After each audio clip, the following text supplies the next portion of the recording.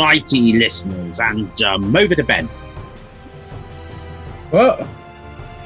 Ben has just told me that he doesn't have to do anything in the intro. He just sits there and goes, yeah. But he's not ready. So, I will do it, Ben.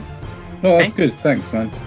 Tonight, as always, we shall go onto the hobby desk. Ben has been painting. Oh, my God. And I'm still doing the same batch.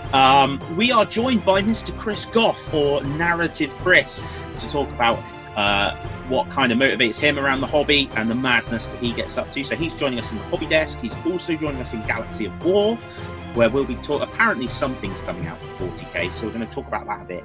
And also Obscura, which is a campaign that Ben has dreamed up in his mind, and Chris has stormed ahead and created some awesome. In the Mortal Realms, we've got the General's Handbook, we've got the Lumineth Realm Lords, and I have played a game, Bloodthirst. Then we go into the community, and I get all passionate and opinionated about something, and then we talk about awesome hobby, which is good. And finally into the wilds, where we've actually got something that fits the category we created, and is a quite an interesting review by Chris of Drowned Earth, which he's painted a bunch of models for. So, a range of things to listen to. We're really glad that you've downloaded the podcast and you're listening. You know what to do. Grab some refreshments and we'll go onto the hobby desk. Yeah, I didn't need to say anything. It's all good. Evening, by the way. Hey, or evening. Let's see. Kind of.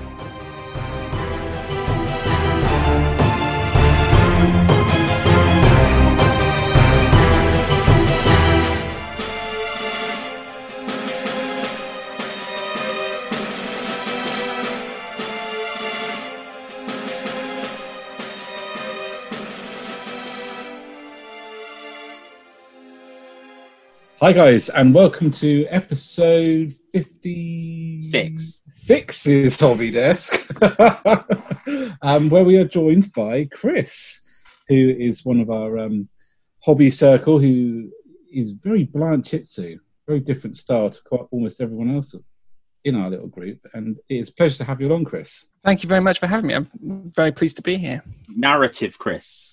Narrative Chris. Narrative Chris before.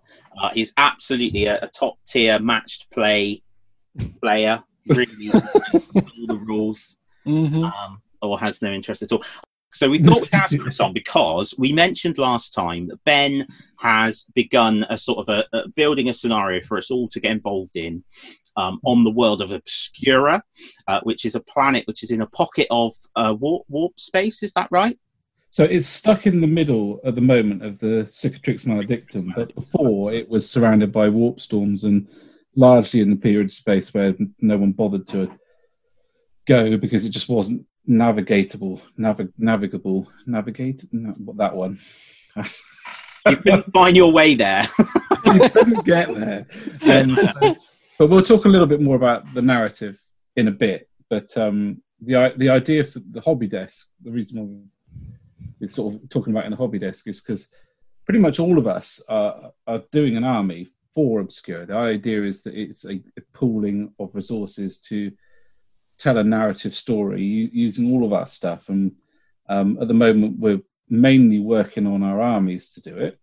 And the kind of the first wave of it, because I'm hoping this will go on for some time, is obviously the scouting forces or the initial forces that have been sent there to deal with it. And I think it's really interesting how people have interpreted that tiny little piece. So we have scouting force for Chris is an Inquisitor and a bunch of specialist Inquisitor troops. Scouting force for Ross is like Khorne's most hard-hitting assault troops because they land on the planet and rage whatever is there. Rather than sort of going down and going, I wonder what's going on. It's like, no, kill it all. I suppose that's quite true to form, really, though, isn't it? If you consider, the word scouting force and Khorne aren't two that you would normally put together. I suspect they do just arrive and rage on everything. So. Isn't that just 100 cultists and see how many... Angry cultists. So going over to Chris anyway, your force, dude, as Ben has said, is led by an Inquisitor with a plan. You've written a cool bit of narrative, but how, I suppose what would be cool, we'll get some pictures up, or you've put some pictures in the hobby forum, but how did you approach the project? Well, how did you decide what you wanted to do? How you'd paint them? Yeah, I suppose in much the same way in hobby generally, it's sort of embryonic and then grows very quickly. So and grows in sort of all sorts of directions. So and I think I was somewhat enthused when I saw Ben's initial message on the Messenger group that said, want to do a narrative campaign, and I was just off then down a enthusiastic tunnel of excitement about what could that look like and what would that be. And I don't do a lot of 40k. I haven't played 40k for years and years and years. I haven't built a 40k army for years. I dabble around the edges. I pick up the models I like and that sort of thing. But I'm not a committed. I don't have a dedicated force. And if I walk into a Games Workshop store and somebody says to me, what do you collect? I'm like, I don't know, a bit of everything, really. Paints, mostly. And so... Just like that. Yeah. But what I had seen a while ago was, in fact, I think you discussed it on one of the earlier episodes, was the new Enforcers for Necromunda were released. And the Enforcers, they've got this new look, or they've got, a look. And it's very much reminiscent of what would... Belisarius calls new modern pattern power armor look like if it was scaled down for civilian control type force. And so the helmets are reminiscent of the Mark 10 helmets on the intercessors, and the shoulder pads and all the armor, and it's all got a certain aesthetic. And I thought, wow, wouldn't that make a great 40k force? Nothing expansive, no 2,000 points, but just that was kind of like just that image of an enforcer with a bolt gun or a shotgun and their helmets. And I was like, yeah, I'd love to turn that into something. And so that's sort of where the idea came from. And I love the Inquisition. I've always loved the Inquisition. I bought Inquisitor back when it was released, the old book, which used the very large 54mm metal models, and I only ever played a handful of games, but that book was like a resource. Amazing, isn't it? Yeah, that I had never experienced before, and it was just wonderful. And it introduced this new, really exciting narrative to 40k, which presented, an echelon of the Adeptus Terra, which is completely fractious and has 100 different points of view at any one time. Each Inquisitor is their own man. They're the only people really in the whole 40k universe on the side of the Imperium that have any kind of agency or any kind of authority. They know all the secrets, and they know what that means for the species and the race, and so that aspect, I love all of 40k really, but that particular aspect of it is fascinating to me and leads to really interesting narratives. I read the Eisenhorn novels years ago. I remember Dan Abnett saying that when he approached them, he was like, I want to have a go at or they're more like a murder mystery type novel rather than kind of your conventional war sort of novel.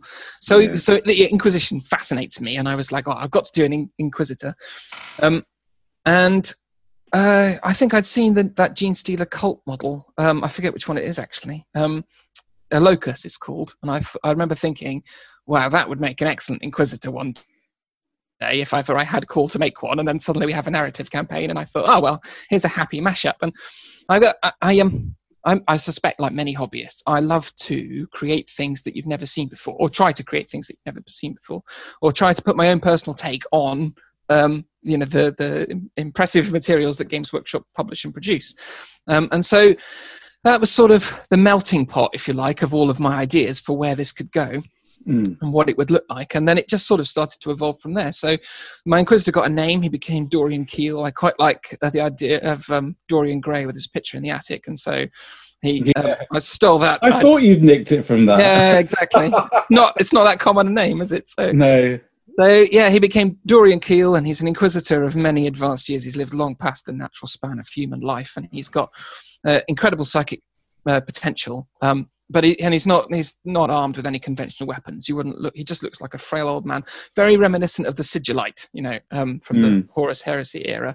And he treads very, very closely to the line that constitutes. He's a heretic. Yeah, He's just a straight up heretic. I think, as with anything in the Inquisition, everything is a shade of grey, but there are quite a lot of people that would call him out as a heretic. I would argue that if you are blending the DNA of humans and of an Eldar, you're so past the grey and into heresy. I wonder if this is heresy.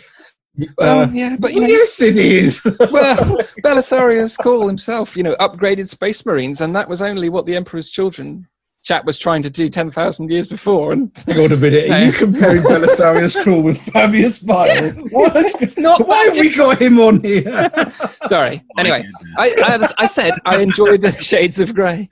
So he sort of started to get some flesh on the bones, as it were, and then I thought, well, what would his force be? What models am I going to bring to the table? And I wanted to use these Enforcer models, and so then the idea of his Praetor Guard were born, and they're sort of his own private military group, and the reason that they exist is really because, whilst he's an inquisitor, he has the authority of the Inquisition. He can call upon the resources of almost all of the Imperium. To do so inevitably involves an element of politics. If you want to use a Space Marine chapter, you need to liaise with a Space Marine chapter master, and they tend to be people with quite firm views about things like mixing Eldari DNA with DNA. And equally, the same is true of the Imperial Navy and all the other aspects of the military echelons of the Imperium.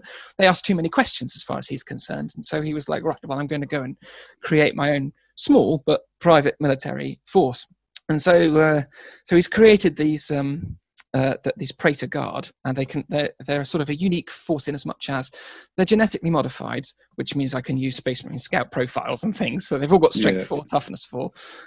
But they're not genetically modified like a Space Marine is genetically modified, which is very much presented in the lore as almost an industrial process. It's like it's the genetic enhancement refined, so you can make lots of Space Marines very quickly relative to other genetic modifications and enhancements. And he doesn't have that. He doesn't have Primarch gene seed to use, and they don't have black carapace and all that sort of thing. So they're all armored in flak armor, and they've got genetic enhancements, but the failure rate is much, much higher than would be for creating a Space Marine. So his Praetor Guard are a small but elite force that he utilizes for sort of surgical type activities whenever he needs to do so. So then and then there's the unique twist to them that I thought I quite liked, was that Keel is a psyker of significant potential, and what he does with each of his recruits who come to join the Praetor Guard is they go through a process called the Scouring, whereby their minds and their history are essentially just wiped from their brains by Keel himself, using his psychic powers. And so that any affiliations they may have had, any loyalties, any family, anything they had in the past is gone from them. All they are now is almost like a blank slate for him to build his loyalty to him upon. And so they're all they're unique, but they've moved into sort of a level playing field in terms of their history and who they are. And as a result, they're unlikely to ever betray him. Well, perhaps we shall see. And so that was quite an interesting take on it. And then of course, after I built the idea of Keel, I started to put some Enforcers together, and I was lucky to acquire the Dark Uprising set for Necromunda. But I have a lot of Necromunda models already, and I wasn't particularly wedded to the idea of building Enforcers for Necromunda or the Chaos Cultists that come in that box. I forget what they're called. Corpse Grinder. Yeah. So I thought, well, maybe I could use that plethora of models for my new 40k force, my narrative force. And so I raided that, and that, of course, comes with the new Enforcer Subjugator models, which are lovely and bigger, much bigger than the regular Enforcers. And I thought, oh, well, one of those would make a great hero or champion, and so I converted one. And so their first minister was born, who sort of got overall command. Erasmus, he's called. He's got overall command of the Praetor forces, and he's an interesting figure because the Scouring process will wipe away all sorts of ancillary stuff that a soldier wouldn't normally want want wiped away, like perhaps their ability to reload or strip their weapons or drive a tank or whatever it may be, in addition to wiping away all the stuff that Keel wants gone. But Erasmus is a unique individual because he went through the scouring and came out the other side without so much as he'd lost all of his past but retained all of his abilities. And in worst cases it leaves you so you can't walk and you can't speak and you can't remember how to use it to eat and stuff, but he's not even bothered a little bit by it. His ability to kill was akin to muscle memory, and so he's a natural leader for the Praetor Guard. And I quickly sort of converted up and painted in sort of record time, I think, a model for him. But that's not unusual for you, though. It's like, no, I do paint guys, quickly. Look what I've put together. 4 hours later, it's done. Like, oh, teeth, yeah. I mean, I love the Blanchitsu style of painting, as you know, but one of its massive appeals is that it can be quite quick. It's a lot of brown, a lot of sort of weathering materials and things, and that can hide all sorts of brushstrokes. So I enjoy it for that. I enjoy its aesthetic. I enjoy the look, but I also enjoy that you can get through a force quite quickly and in a weekend. But I never happy to just build a force of Space Marine, wannabe Space Marine scouts. Really, I love to put a twist on things, and I had the old what's it called? The old metal Catan model lying around in a drawer somewhere. The Deceiver. The Deceiver, yeah. Yeah, that's the one. And I've had him for ages and ages. I think I bought him, I don't know, over a decade ago or something as a gift. And I'd sort of put him together and painted him gold and gone off that, and painted him silver and gone off that. I'd never finished him. And then I thought, oh, this is a wonderful opportunity. So it became that Inquisitor Keel has, through some machination and artifice, has acquired. We should point out at this point, before you say what you're about to say, that this is the same Inquisitor Keel who you claim isn't a heretic. Shades of Grey. Okay, Shades of Grey. Let's remember that as you tell us. Yeah. So through some unknown artifice, he's managed to acquire his very own Catan. And he keeps it in a small box under his bed, and hasn't let it out yet. But he foresees that the day is coming when its destructive potential will be needed, and so he just sort of keeps it to hand. And that narrative alone keys in really nicely with another member of our group, Ben. Another Ben who is convenient enough putting together Necrons and is now quite keen to hunt down my Inquisitor because he's rather cross that some upstart human has run off with one of their more prized possessions. I've got a feeling there's going to be a fair few people who are going to be chasing your Inquisitor. Yeah, you're right. I've upset quite a lot. So yeah, and then I began converting him, and I it felt like a great opportunity to have a go at this model that I'd never really been happy with. So I snipped his head off, and I stuck some of those little those Vansar tentacle things that come out of the back of their heads all around him, as if they were sort of mechadendrites or something. And I put one of the AOS ghosts' heads on instead, and that sort of thing, and then then covered him in metal paint and covered him in green, and I was just really pleased with the way he came out. And I thought, well, that's what a great centerpiece. You've got what is otherwise a sort of human militaristic force, which is comprised of human-sized models, with this great big glowing green metal god thing in the middle. Just looks wonderful when you array them all together. I was really, really pleased with the way that had come out. And so that was it, really. And then it just kind of evolved from there. And I started to think about how would these guys get about? They're not just going to they're not going to get access to Land Raiders. They're certainly not going to get access to the new Primaris floating tanks. I can't remember what they're called. And I thought, well, okay, that's it. Thank you. Yeah. It comes to something when you've got Ben telling you the names, isn't it? Bloody hell. Yes. Yeah. So, but I'd always loved the Land Speeder Scout model. The Scout, what is it? Storm, but I'd never owned one, and I thought, and I'd never owned one because I'd never really had any need to have one, and I'd never been able to give my own unique take on it. And then I thought, oh, this will be a great thing for them to get about in. So I ordered one and ordered some wheels from another manufacturer called Zinj, these great big sort of military industrial wheels, and just stuck them on the bottom with some Gorilla Glue. Took about 2 minutes. The best bit, easiest conversion ever, and I love it. It looks like this sort of buggy, like Halo reminiscent Warthog style. Oh, it's superb! It really little really truck works. thing.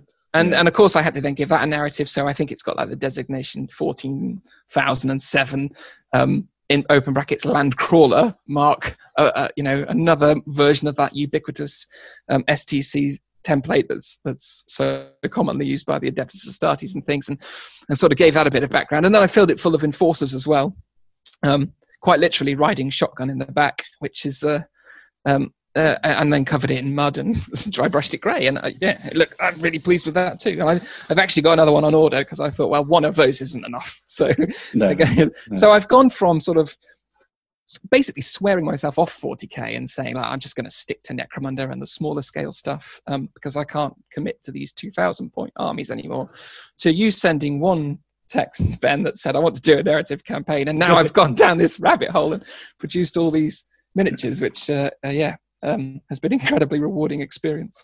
I think what I love about it, Chris, and your hobby, I will spend hours or days, months agonizing over, how I'm going to do a color scheme. Like my Caradron Overlords, I still haven't decided, and I won't open them because I haven't just spent.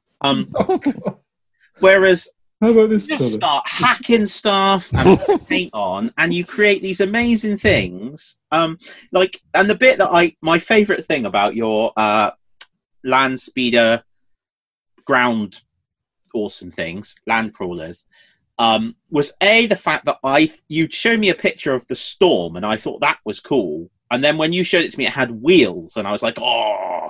And then also, I think you posted it in a group on Facebook, and possibly the Inquisitor 28 one, maybe. And somebody had been like, can I see the detail underneath of like the drivetrain? There's nothing to see because it's just some Gorilla Glue and some wheels shoved on.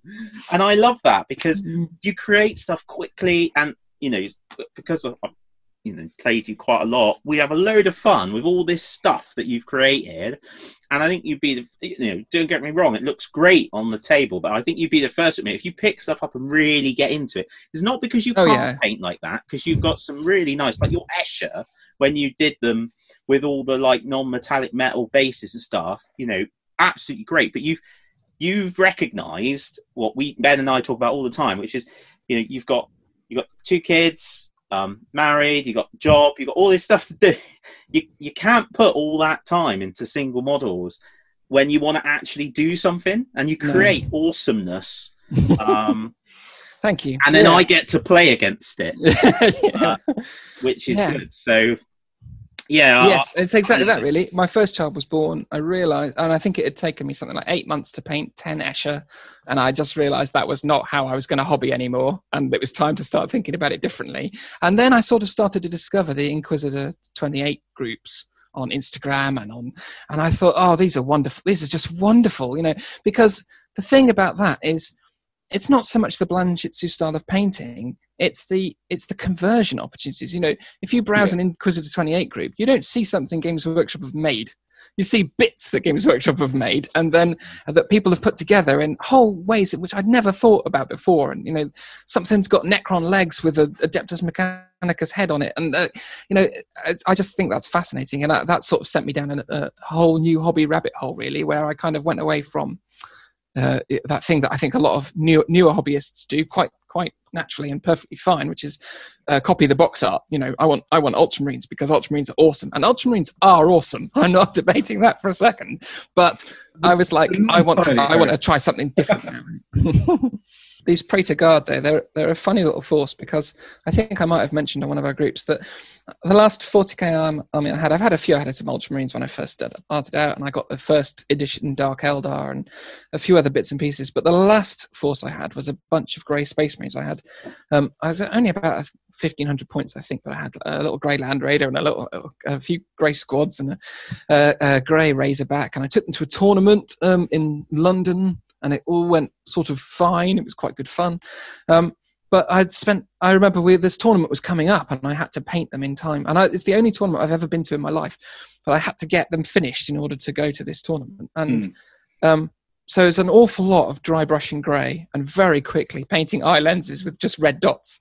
And all the guns became black, whereas I think my original plan was that they would be red or something like that. And it became just a massive undertaking, and I didn't enjoy it at all. And then I kind of 40k, slid by the wayside for a bit. And I promised myself that if I ever did dabble in 40k again, I would do something like Harlequins or Dark Eldar. I would never again go down the grey Space Marine route. And then within a few minutes of receiving your text about a narrative campaign, I'd built grey, genetically enhanced private military force. Because I think what's really cool, because you are a massive fan of the contrast range, aren't you? Yeah, I just love it. Yeah. What has changed is just it's knowledge and techniques. So much of what you do is knowledge and techniques. Yeah, absolutely. And the internet is a resource that I didn't have when I started out in the hobby, and it's just a gift. It's just an incredible. Don't say things like that. Yeah, I know. Warhammer makes me feel so old. It's ridiculous when they're like, this came out in 1990, and I'm like, I know, and I think I've still only paid half of that. My favourite one is when that dude posted the picture of the Necron. What are they called? The metal Necron with a long tail. And he's like, "Is this actually a legit model? Because it looks like a kit bash." And we were all like, "What?" That was recently in a range. I swear. That's ridiculous. Because you messaged me and were like, "This makes me feel so old." It's madness. Models we've been collecting have literally left the collective memory. So we thanks, Chris, because it's good. It's great to have some a bit of diversity, and we'll get some pictures. Well, I know you sent lots of pictures, but it'd be good to pull some pictures together, and Ben will make sure they go on the website. Okay, yes, Ben will. Yes, he will. But before we head into 40k, it'd be good just to quickly catch up on what Ben you've been doing, because you've moved from basically building about the contents of a Games Workshop's worth of miniatures, onto doing some painting. Yeah, I have. I have been doing some painting. I've finished my Iron Jaws. I started in November, end of November, which was a big batch of Ardboys and a couple of other things that I just wanted to buff out my Ardboys, because they became such a good unit in the last General's Handbook and with the new Orc War Clans, that I wanted to buff them out. So they were about 2/3 done. So I sat down and finished them. That was a real. I'm really chuffed with that, because that makes my my Orc War Clans book army now pretty significant, pretty big. Whereas before it was just literally one of each unit, which is quite easy to do for the Iron Jaws, because there isn't many in there. And I just sort of bought the 2 collecting boxes and painted one of everything. But now it feels like an army, it feels like an actual collection. So I was really happy with that. You got it out and took some photos, didn't you, the other day? Yeah, of most of them together. Yeah. There's a few things I want to add to it. I just cannot paint enough Gore Grunters, because I love Gore Grunters. I love the idea of an orc sat on an animal that just heads in a direction, and everything that it comes in contact with turns into red mist. Yeah. So there'll probably be at least another unit of Gore Grunters, and the speed it took me to paint those using contrast compared to pre-contrast is outstanding, because all of the fur, most of the base coats and washing was replaced with a wash for the straps. It just made everything so much faster. And that was really important, because when I do my Iron Jaws, I use an airbrush to do the armor, and that means the whole kind of thing is quite bright. So I need to go in and darken quite a lot of the areas before I can start bringing them back up again. So the orc skin looks really poor if you go straight over the white. It doesn't look right. So I have to essentially black that out. But with this, it's just bang it on, done. Brilliant, lovely. So that was exciting. And I've now started a monstrous batch, well over 60 Spaceballs, which are well on the way to being base coated now. I've only got the leather pouches and the bone to do, and the fur. And the bone and fur will probably get base coated in the same colours. I did that because I knew that if I left it much longer, there was going to be more and more Primaris, and the older Astartes models would be less and less likely to get painted. So if I didn't do them now, there was a very good chance that they were never going to get done. So I thought I would sit down and do them, because one of the things I want for my Space Wolf collection is that I'll be able to go, I'd like to play a battle from this period and that period and this period, and I'll be able to do that because I've got 30k Space Wolves, and then I've got Ragnar's Great Company, which will cover the whole of his life, and reenact all of the many great defeats of the Space Wolves through the ages. Yeah, many great defeats. Yeah, one of the most successful chapters in the history of the Imperium. But yeah, Dan, you crack on. Well, your integrity with me and your knowledge of the background's just gone straight out the window. If that's what you think, successful chapter. So yeah, that's in ale quaffing contests, maybe. Is there any other worthy contest? Well, maybe that's the point. Actually, is the point. And so yes, it's not a great deal of interest to talk about those things because it is just a big batch, and it will probably take me until next episode to finish those. But the next thing on the table is going to be the Indomitus box, without doubt, and the Space Marines in that are going to be Exorcists, and they're going to form my contribution to the Obscura campaign alongside my Sisters of Battle, and they're going to be running around beating heretics.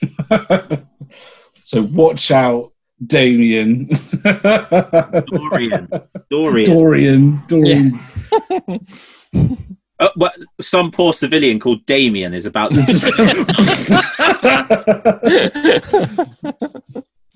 See, it's just part of the Inquisition strategy, isn't it? Well, Dan and I went through all of the Inquisitors' orders the other day, and we actually it was just ridiculous. There is literally inquisitorial orders whose job is to monitor other inquisitorial orders. And there was my favourite. There was one whose job was to clarify and sort of research and tidy up the history of the Imperium, so to stop all this kind of mythology and double guessing.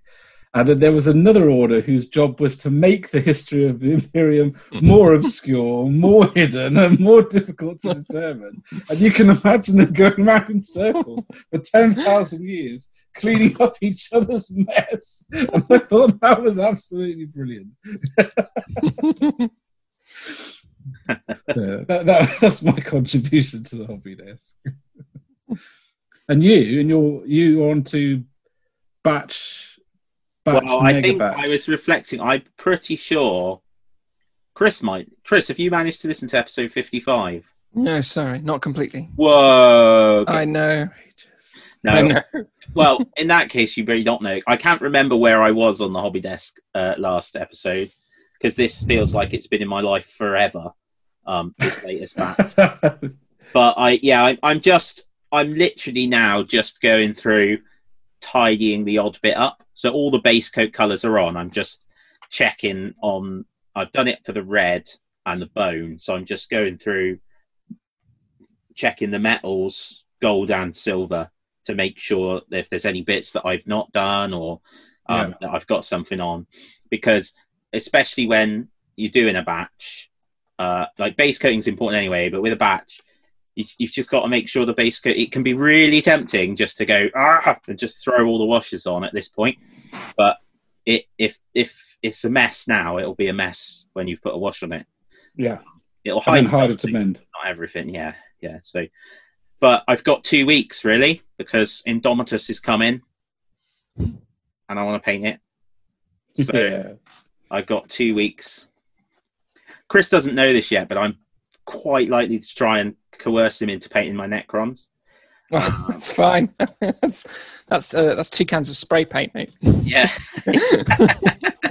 That's silver followed by slightly lighter silver. If you do it right, you can sort of do it with 2 hands. Yeah. But yeah, I want to get done for that. No real pearls of wisdom from my hobby desk this month, but I just want to get it done. I say there's no pearls of wisdom. There are a couple things. So don't do this mad batch like I've done. I think what I've found this time round is I have gone too diverse and too many big things, as well as so essentially I've got Terminators, which are an elite unit with more detail on, Bikers, where each one is essentially 2 models, and then I've got 4 characters and 4 vehicles, as it were. Yeah, just too much. The trim, it nearly killed me. I think that's an important bit of wisdom, actually, is that when you're doing a batch, there has to be some degree of uniformity across it, so that you can get into a rhythm. Otherwise, it will break you. Yeah.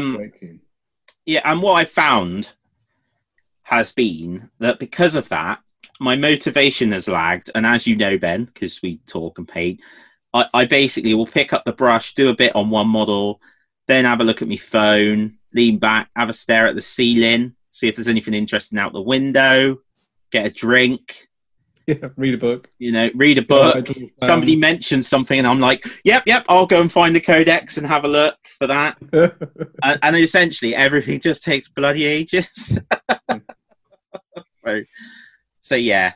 And other exciting things, I spent a bunch of money on some more really useful boxes to organise my hobby desk again. Oh, brilliant. Very exciting. Brilliant. I do love it. I suppose what you have to think, Dan, is you're climbing Everest. If those of us who sort of paint one model, move on to that, we're just jumping over little like mounds, aren't we? But you're when you get to the top and you see the view of your incredible Khorne army with all of its red and gold, it's going to be amazing, isn't it? Oh, I am excited. That's fair putting it, Chris. I'm at that point.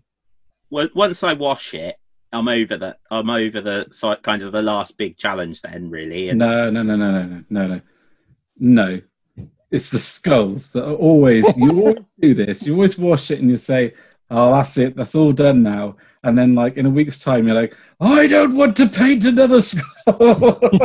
You have to highlight that. Yeah. Interestingly, I thought for a laugh, I would work out, because we were saying like our initial Obscura forces which should be around 50 power. Yeah. My batch is 89 power. Wow. In one batch. Yeah. So should we talk about, before we just finish the hobby desk? I have no idea how long we've been talking, because we're not recording how we normally do, and I can't see how long a meeting. No, I tried to work it out as well, and I daren't click any buttons. Yeah. So there's a couple of paints coming out with a new release, and I'm particularly excited about one of them, which is the kind of, I forgot what it's called now, like the Necron Glow, is it? Tesseract Glow, yeah, Tesseract Glow. So this is a paint that I'm assuming is going to be to help people do a green OSL kind of glowing look. How it achieves that, we've not seen any videos yet. So, or at least I haven't noticed that we've seen any videos yet. So I've bought that product today. I actually bought the Necron Metals because I like that kind of rusty, sort of ready, bronzy metal that they've done for the new ones. I really like that. So I'm likely to use that quite a lot for other things anyway. But I am very interested to see how the Tesseract Glow behaves. I'll be super excited if it actually glows. I think I did see. So I saw. Where did I see that? I saw a tutorial done by a Games Workshop. So it wasn't like the hobby team. It was just a Games Workshop. And the way they had used it was essentially they had got like Wraithbone and painted where they're going to put the glow, and then almost like done a bit of a dry brush around the area again of the Wraithbone, and then put the glow over the top. Oh, okay, yeah, that's how I suspected it would work. So it's like a bright, very bright contrast paint. Yeah. What I'd be interested to know is how is it different to the Hexwraith Flame? That's exactly what I said. That is exactly what I said. So how is it different from that? In fact, it's virtually the same colour. So I'd be very interested to see what the difference is. I would like to see. I've unsurprisingly ordered them all, and the one I'm most interested in is Cryptek Armor Shade. Yeah, and I wonder if they will do. I thought I saw, and maybe it must have been a Photoshop. It must have been, but I thought I saw a spray can of Rune Lord brass somewhere, because that would be good. That would make my painting of the Necron army infinitesimally quicker. Yeah, yeah. Basically, to end on the madness of me, I spent yesterday evening painting and talking to Ben Chambers. And came to the conclusion at the end of our conversation to be really sensible, and just order the box set, because I didn't really need the other bits. And then this morning I woke up and was so excited I just ordered everything. So apart from the Battlefield, which I haven't ordered at yet. Well, it's sold out everywhere I've seen Battlefield. Obviously very popular. One question I had, this is only because I might have missed it, but the wash for the Necrons, I could only find it in gloss. Was there a normal version anywhere, or did I miss? No, so it was just in gloss. Yeah, it's just what was interesting. I think there is a new spray coming out, but like on the 25th of July, so it's later than the Indomitus release. But interestingly, the article I read that on has disappeared from Warhammer Community. So I read it earlier today, and the article was about the pre-order going live, and now that doesn't appear to be on Warhammer Community, presumably because they've sold out of Indomitus. So I think Indomitus broke every website in the wargaming community, essentially. So by the sound of it. So there we go. Should we move on to 40k now, so we can actually talk about 40k itself? Rather than the hobby surrounding it, if that's a thing. Yes. If there is a difference, or do we just artificially segment our podcast?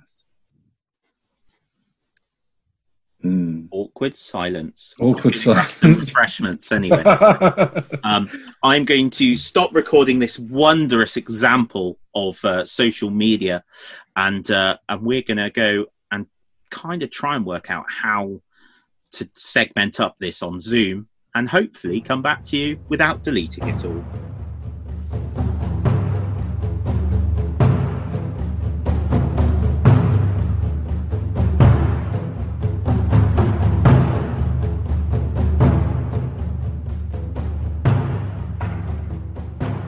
Hail, listeners. Ben, stop swearing at me just because we're using video. It's bad enough I have to look at you. You don't need to swear at me, do you? Outrageous. So, guys, welcome to the grim darkness of listening to Ben. And it is great that you've made it into this section. Thank you.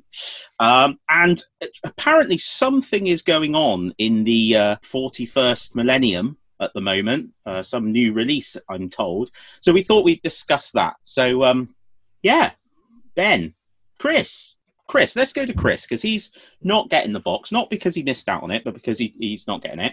Which is fine. He's still a valid human being, but he's not getting the box. So, Chris, new 40k. You've not played 40k for quite a little while, and as you said in the hobby desk, you'd kind of like moved away from it, and then been dragged back narratively. So, what are you most excited about 9th edition, or are you just not really bothered? And you're just like, I'm going to play with my toys. I don't see a great deal of difference for somebody like me between 8th edition and 9th edition in terms of things like the rule set. I feel like 9th edition is the answer to the competitive scene who were playing 8th edition and were like, "They're all thanks for innovating our way of playing with our toy soldiers. This new rule set's great, but there's all these things that need sorting out." And they were big enough that it warranted a new edition. I think so. In that regard, the things like the new terrain rules and stuff, and the changes to morale are kind of it's interesting, but it's not exciting me. What is exciting me is the continuing narrative, because being somebody who's played 40k for umpteen years, or certainly been involved in the 41st millennium and followed it since the early 90s, the fact that Games Workshop have now taking it forwards hundreds of years at a time is fascinating. I love that now we've got, and that's the other thing that's really exciting about it, is we have a box set with Necrons as the adversaries in. Necrons are now suddenly thrust onto the scene like never before, and all those Psychic Awakening stories that were leading up to this have been really tantalizing and interesting, and now we're learning all about this whole new sector of space that the Indomitus fleet has entered, and they've been sort of hinting at the Necrons' great plan to sort out the galaxy, and the Silent King has returned. That's fantastic. It's felt for a long time like it's been chaos, and then a little bit more chaos, and now we've got huge focus on a Xenos race. And I remember when we've been let down. Our solid chaos players, you've been aside. abandoned. Yeah, I mean, how dare they keep the Space Marines? You got Abaddon, so you can't complain about that, because you've been using the armless version for a long time, I think. But it's not like you've not had any releases for chaos. No. Being as I'm painting about half of them in one go at the moment, I can't say anything. So the continuing narrative is really exciting. The Necron models are just superb, and I won't collect a Necron army, but I will get some of those Necrons, because they will feature in all sorts of bits and pieces. They will be scenery, and they will appear on bases, and they will get given their own special narrative rules as to how they somehow feature into the games and the armies that I have gotten, because they're just wonderful. That great big tripod thing that conjures images of the War of the Worlds, dude. Yeah, that's wonderful, and I really love the way they've taken that. And that Silent King model is just out of this world. When I saw that leaked image, which Games Workshop subsequently published on the Warhammer community site, of the whole army arrayed, and I think they'd marked it up with sort of guesswork as to what everything was, and it had the Catan in the middle, and I thought, this is just, it's. For a long time, people are, I think, inclined to moan about the absence of Xenos releases in favour of Space Marines and whatnot. But I can't remember the last time a Xenos army got that kind of level of new releases, and it just looks really exciting. I think probably the last time would have been when the Dark Eldar were redone, and it was a complete range review. I think that must have been a while ago. Yeah. And the other thing I'm excited about is the Space Marines. So Space Marines haven't really I love Space Marines. They're kind of quintessentially 40k, but as sort of a thing to paint or a thing to build or a thing to collect, it hasn't really excited me for a long time. And I particularly felt that with the Primaris release. So the new Primaris Marines that were coming out are beautiful, beautiful models. But they were very they almost had sort of a modern military aesthetic. They were very plain. They weren't particularly adorned with the skulls and the wreaths and those sort of more kind of dark, grim dark kind of aesthetic. Gubbins. Yeah, exactly. And I thought that was very true of the sniper ones and all of that lot. I can't remember what they're called. But the Phobos, the Phobos ones. They all look like sort of, they've got a very almost like a modern military aesthetic. But these new ones, particularly the Blade Guard veterans and that new captain, and even the new intercessor lieutenant, or is it lieutenant? They've got, that chap's got a full relic skeleton on his shield, and they just, I think they really do sort of harken back to that kind of grim, dark.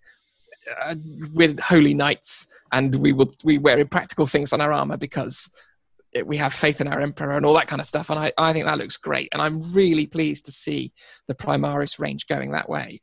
And I think it's good that all of it's available. If you want to build a kind of a modern militaristic force of Space Marines that look like they've been like somebody's actually designed their hardware and whatnot to fight a war, as opposed to sort of look amazing, then you can do that. You can build what's the Phobos Walker called? The Phobos Dreadnought that thing looks like it's straight out of Terminator or something.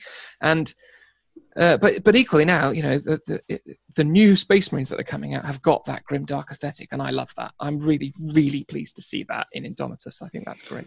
I was showing Harriet what I had bought today earlier because I thought I might as well own up now. And I was showing her pictures of the models in Indomitus, and she went, "Are there any nice ones, like with no skulls on?"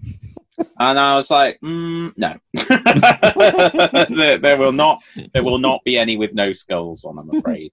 I'm actually I've got quite a different perspective on this, I suppose, from a lot of people, because well, maybe I don't, but I've put together a number of Space Marine armies, significant number of Space Marine armies. And one of the things that I found that's very easy to do is get overexcited with the massive selection of Astartes pieces and over Grimdark, over Decorate, over Gothic, a basic trooper, to the point where you struggle to make the sergeant look different, and then to make your company veterans look different from your sergeants, and then to make sometimes even the captain stand out from everybody else. So I was really, really pleased to see the clean Primaris aesthetic, and I'm very glad that they've kept that with the chainsaw dudes, because it gives you somewhere to go.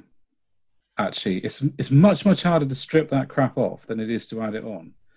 Yes. And with basic troopers, it's not difficult to to take bits from here, there, and everywhere and govern them up. The Space Marine models are designed to do that. So with a few swanky shoulder pads, all of a sudden your sergeant looks significantly better. But I think you're right to have those elite models, the ones that have been around for a while, that are embodying the chapter's sort of ancient traditions, covered in all of that stuff, is really cool. It's really cool. And like I said, my only actual issue, I've said this in the last podcast, with them is that those chapter traditions are very important. The aesthetic of a chapter is very, very important. And I cannot see, and there's not that many, I suppose, but there's a couple of chapters where those Blade Guard veterans don't fit the aesthetic of a. And I suppose for me, the obvious one is Space Wolf. They look fantastic. It's why I'm doing them as Exorcists, because I just cannot see that the Blade Guard veterans would look like a Space Wolf. They look like a Black Templar. They look like a Imperial Fist or whatever. And in fact, maybe even not. Less armor than perhaps the Imperial Fist would like, but a Space Wolf Blade Guard veteran is going to look like, the quintessential techno barbarian. There's going to be fur involved. There's going to be wolf skulls involved. There's going to be all of those things that you see on all of my basic Space Wolves, and not present on a model like that. It does make it a little bit awkward. So the next thing I would personally like to see is chapter-specific models built from the ground up, like the Space Wolf box set, like the Blood Angels box set. So you can get a Primaris chest and put on a Space Wolf chest. And then when you've got those bits to use, then this Primaris range is going to become really, really exciting. But this is a great step in the right direction. I agree with you. But what is so cool about the Primaris range is that they've got all these different suits of armor and equipment, and that you can almost have one of everything for all of those things. So I don't think they're going to run out of ideas anytime soon. I really, really don't. I'm quite excited by the Crusade system. The narrative system. Hands up who bought the Crusade book. Well, I always buy all that stuff, don't I? So why not? So I can keep track of my crusading army. Oh, yeah. I think that's a wonderful addition to narrative. I think the idea that your army grows and, your lord your lord might have started off as a scout at one point and has just like beefcaked his way all the way through to becoming a Primaris captain. I just love it. Yeah. Really... It's interesting. I think what has happened over the sort of years, so probably since the Age of Sigmar was born, and the attitude has been to try and write down and give as much credence to all the different options and ways to play as Games Workshop play them, that people can do things to almost make things official so that people feel okay to do it. Because actually, and Chris and I have talked about this a lot because he does this all the time, but a rule set is just a framework. Now, the latest 9th edition is a hell of a framework. You know, some of those paragraphs of rules writing are just insane, and they are quite clearly written with top tier competitive people who don't know each other in mind, and there's nothing wrong with that. But like the terrain for me, now I haven't played with it yet, and so I might find I actually really like it, but the first thing I thought when I read that is I just want to do line of sight. I would just house rule that or make it up. And I think what Games Workshop were doing by having narrative and open and giving them lots of time is saying, actually, that is fine as well. It's your hobby. Enjoy it how you want to enjoy it. Yeah. Things like the Crusade system just support that as well. Because there will be people that do that. You know, Chris and I, when we played Inquisitor, Chris just wrote that narrative, didn't you? And we just played through it over a few nights. And okay, you went very extreme and made the whole game system, but it was very 40k. It was all the 40k models. It was all, you know. Well, the only reason that had its own rule system was because I was lucky enough to find a copy of the Dark Imperium playing cards with the John Blanche illustrations on.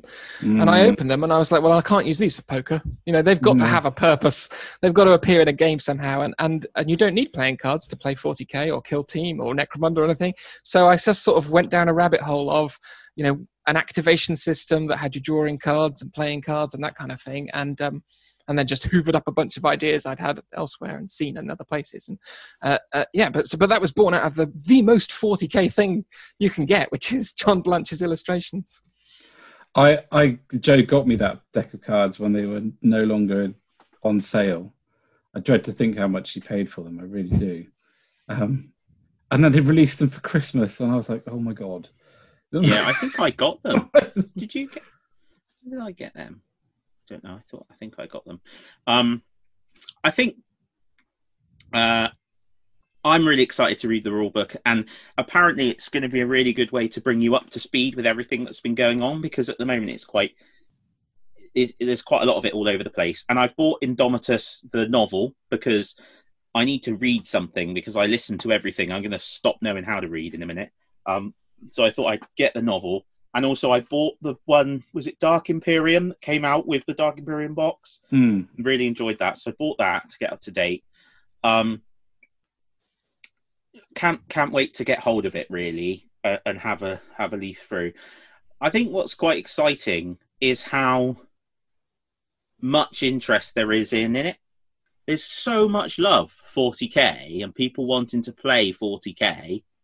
It's incredible. And that's where I think it is a shame. For all I completely get GW's model of you know, being careful and not over committing on something with regards to stocking. But the people that genuinely missed out and are disappointed, I think that's a shame. Interestingly, I've just been looking up some stuff, and one of the big retailers who had a bit of a problem today, not of their own making, but they've said that their initial order was 300 copies, and Games Workshop was committed that they will get a second wave, which will be 380 copies. So there's definitely more to come, as opposed to it just being this one sort of wave of boxes, I suppose. The amount of abuse that people are willing to throw out.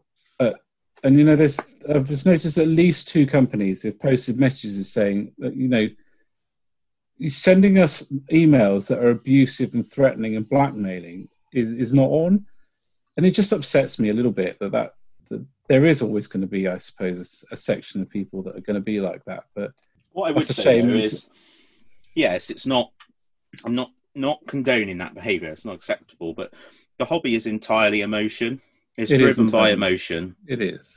We do it because it elicits emotive response. So people do get emotional, and I think added to that, and again, I suppose you got to remember that Facebook and the internet is just a snapshot.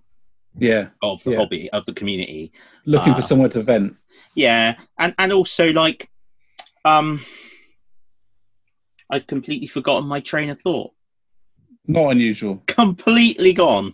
That is ridiculous. I wanted to say something which segues nicely into this, which is that in Indomitus, it is very sad for, that some people won't be able to get hold of their copies. And I have visions of 12-year-olds and whatnot who sort of have been very much looking forward to it and are now going to really struggle to find one. But what's really exciting, that's possibly even more exciting than a limited edition launch box, is what comes next.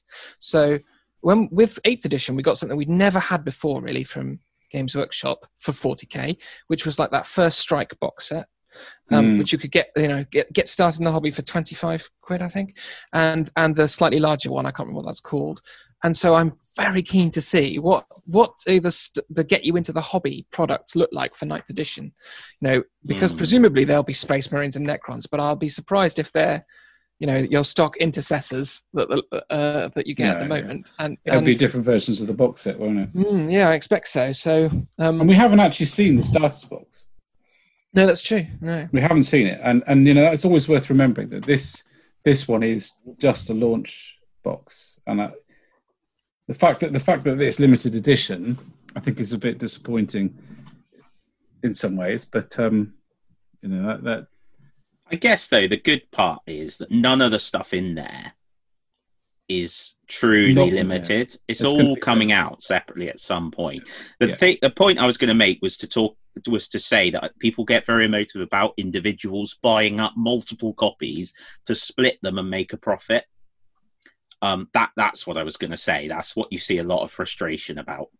Understandably, actually, I feel, because it must be very painful if if you haven't got your copy because the bank has cancelled your order or some horrendous thing like that, and then to see them on eBay for 250 quid. It's a shame that they didn't limit them to one person. I guess the only thing about that is, like, if you were at work and you asked your mate to get you one. Yeah. So the other stuff that's come out with it is very interesting. We've talked about some of it. So the Crusade book is very cool. What did you make of the sort of interim chapter approved? Well, it's funny. They've always got good stuff in. This is one of the products I said to Ben Chambers I wasn't going to pick up because I've got the last 2 or 3 and I've not really used them at all. In all honesty, obviously it's got the points updates in it.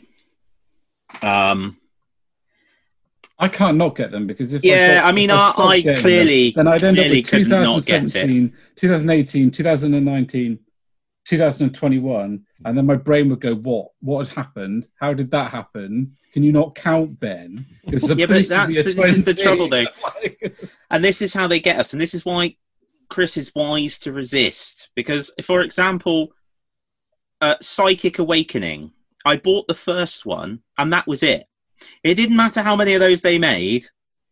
I was going to buy them all because I had to get the collection, and they made 9 of them.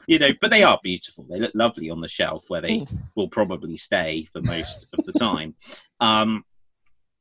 So yeah, I think it's good that they've split it up so that you've got the rulesy bit, the points bit separately. Well, they did that with the last one. Did they do it with Age of Sigmar? Yeah, 2019 for both of them. Yeah.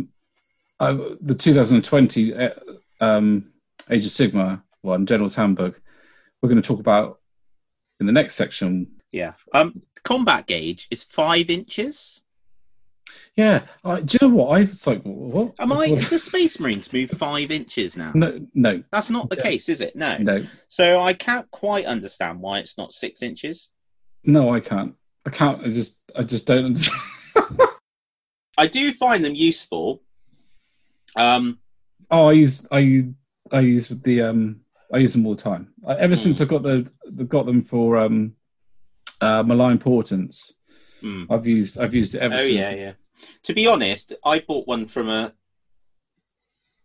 some other company. I don't know, the Pro something with P. I can't remember. That's not very good. But anyway, for Age of Sigmar, and it's 9 inches. Would you believe? That's very useful because the 9 inches thing is how far when you set up you've got to be away. Yeah. And as I like my janky shenanigans, that's quite useful. So I did get that. Did you get the combat gauge? I did, yes. Yeah. I did get the combat gauge. It's very pretty and shiny, and I thought, I don't have enough combat gauges. I must have at least 6, so I need another one. So, Did you get the open war cards? I did. I think they're great. Open war cards I've always have. Since I got them for the first 40k set that came out. In fact, I use them almost every time I play 40k. I didn't ever, for some reason, twig that they were supposed to be used for open play, even though they say open war cards on the packet. But then I'm the guy who watched the whole of Nightfall and didn't realise it was about the fall of the Knights Templar until the Knights Templar actually fell apart in the second season. Like, oh, that's what this is about. Oh, it's in the name. Yeah. There we go. So Obscura. Should talk a bit about Obscura. Yes. So as we've mentioned in the hobby desk, Obscura is our multiple player narrative campaign, where we're going to be starting small and growing it as a collection of gamers, each adding our own talents and areas of expertise and ideas, and it's turned into. I'm really excited about where it's gone. You know, the Obscura chat is just filled with, quite often, with ideas about where people are going, what they're doing, basing ideas, army colour ideas, and I've not seen everyone. I've never had it, even when I was running Games Workshop's campaigns. Where we'd come up with a campaign and so many people would be excited about it. So to actually do it and have so many people building armies for it is really awesome. And the idea is we're going to build scenery together and then come together, particularly for this, once a year, to play through the story.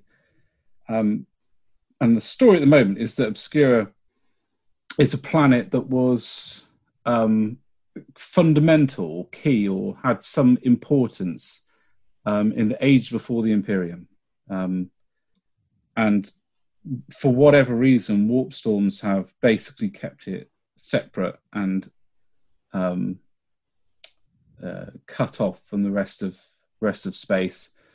And without any understanding of why, the Imperium have managed to pick up a number of signals from there that contain very, very old human transmissions that we've sent into space, and just a simple message that we are here.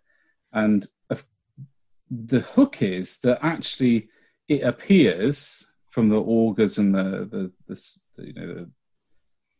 scans that it is a route through between Imperium Nihilus and Imperium Actual.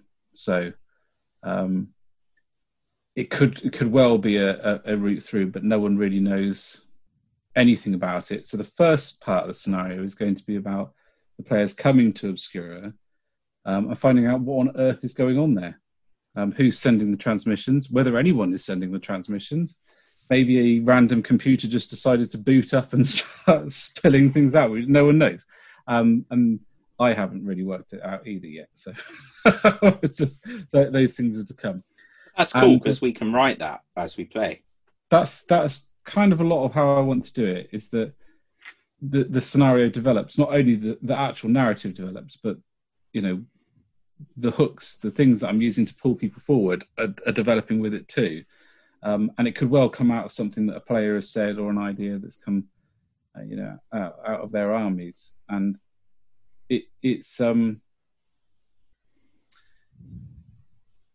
something that I'm really hoping that will sort of pull our collections forwards in a sort of nice, slow but gentle way, that we've got a goal and we work, we can work towards it every year. Because sometimes it can feel a little bit like you just create a 40k army just for the sake of creating a 40k army, or any hobby really, any part of the hobby. So what's wrong with that? Well, no, there's nothing necessarily wrong with that, but actually sometimes I think it's nice to have a bit of inspiration, a bit of like an end point. This is where I'm aiming for. That always pulls me forward, doesn't it? Whenever I've got a project in mind, if I've got something that I'm aiming for to do it. My most successful project by far in the last couple of years was Malign Portents, because there was, that monthly competition, and I got an Age of Sigmar. It was my first fantasy painted army that I ever finished. I've collected many, many fantasy armies, and none of them have been finished, but the Iron Jaws have. So that's kind of where it came from. So we're going to be using the hashtag Obscura campaign, to link in all of us, what we've been getting up to for it. And obviously at the moment it's just a bit thin on the floor because only just started. I really don't pay attention, do I, to anything. I didn't know that. No, we're all shaking our heads. I didn't know that. I didn't know anything about these random signals saying we are here. I don't remember seeing anything about that. I didn't know until you mentioned it in passing the other day that it was patrols. I'm just awful. Mind you, in my defence, I don't think Ben knew it was patrols, so he obviously wasn't paying attention either. No, but I didn't. And Ross clearly doesn't. I didn't think it based on what he's built explicitly clear, actually, because the way I don't think everyone is entirely used to maybe playing through a narrative campaign, but I wanted people to approach Obscura with an army that they would approach Obscura with. So to start with, that is going to be comprising of the forces that you're sending out to explore whatever it is you come across when you enter orbit.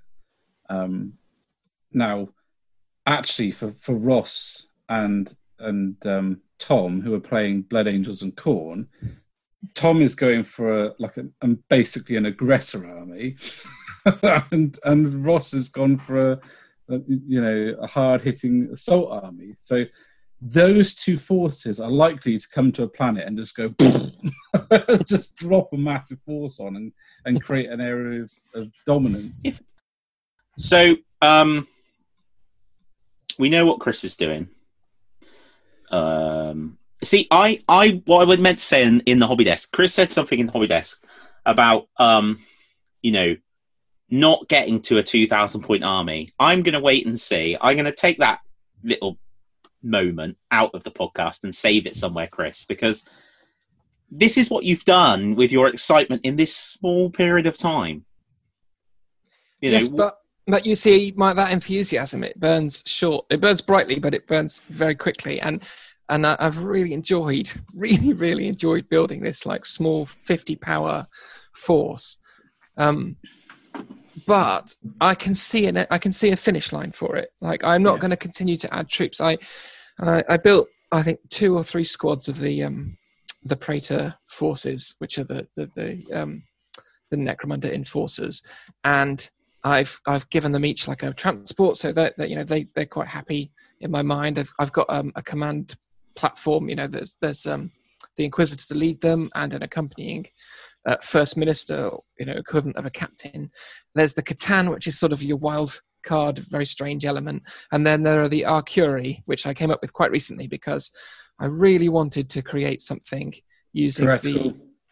Sorry, Something heretical. Heretical. Well, I I think that, how do they describe 40k in Games Workshop Inner Circles? It's science fantasy, isn't it? And I love that aspect of it. That's why my army's got a Catan in it. But I also wanted to have something a bit more.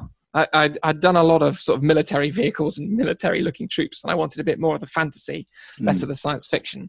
So I wanted to create these, and I love the Idoneth Reaver heads. Those blind elves. I think they're wonderful models. But I've never had any reason to have any Idoneth elves, and I've always thought for a long time that those heads would look good on a variety of other bodies.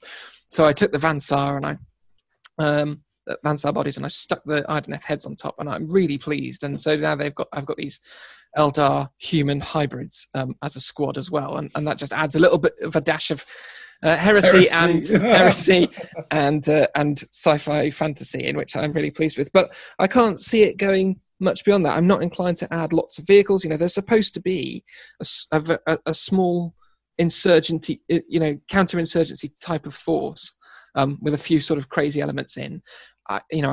It's not like collecting a whole army, but that's what I find very exciting about this campaign, is that, round one might be arrive on Obscura, 50 power, give or take, play through the narrative scenarios. Maybe the Inquisitor dies. Maybe his entire force is wiped out. Maybe he's declared excommunicate traitoris and hounded off the planet. In which case, there's a whole bunch of Dark Eldar models over there I can't wait to get into and start experimenting with. And before you know it, I'll have another 50 power force and Dark Eldar mixed with Tyranid DNA or something like that. So, that's that narrative hook that I love so dearly, and and it can just take you down any path you like, really. I think that's very exciting. And I just think I'll be interested to see what happens once we start playing. And I like the idea you're going to be led by the narrative. And I think an Inquisitor is such a wonderful starting point for a narrative, because, they are renowned for being able to call on all sorts of stuff. They can do what you've done, which is create stuff with their limitless authority, but they can equally turn around and say, right, you Space Marines, and they don't need to, you can build a force of lots of variety.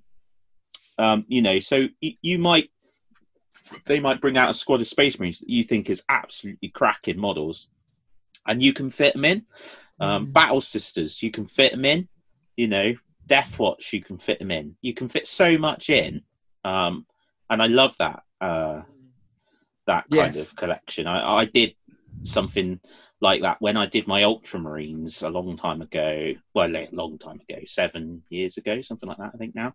But I had like the Ultramarines, and then they bought out that big £100 box set of Cadians with like a tank and a Chimera, a Leman Russ, a Chimera, some Cadians, and I loved it. So I bought that and painted it up, and they were part of it. And then Grey Knights, I painted a squad of Grey Knights and the captain, and they were part of it. And then an Imperial Knight came out, and they were part of it. And I love that kind of thing that the Imperium's got going, where you can add all those elements. I think it's brilliant. I think one of the things that I haven't perhaps been completely clear on is that the armies that people start with may not be the armies that we end with. When I was, but it's cool to see that people have already come up with that idea themselves. And the idea is that at the end, there's going to be a huge end game, a bit like Avengers, big apocalypse style battle with all these forces involved. And those people with the smaller forces will be running smaller games off to the side that will be achieving objectives that will have a massive impact on the larger table. With this game going on. And on that weekend, I'm very much of the opinion that it may take a morning to play a turn, and then the afternoon to play turn 2, or maybe even day 1 to set the damn thing up. And to be honest, I am the sort of player that gets an awful lot of enjoyment from setting up a battlefield and then just not doing anything with it. So if all the forces are arrayed on it, I'm quite happy to call in a Domino's pizza and just sit and look at it for the next 48 hours. That'll be me done. To be fair, there have been occasions where we've gone to Warhammer World, certainly on the Sunday, where all I've been capable of is setting up the battlefield and sitting and looking at it.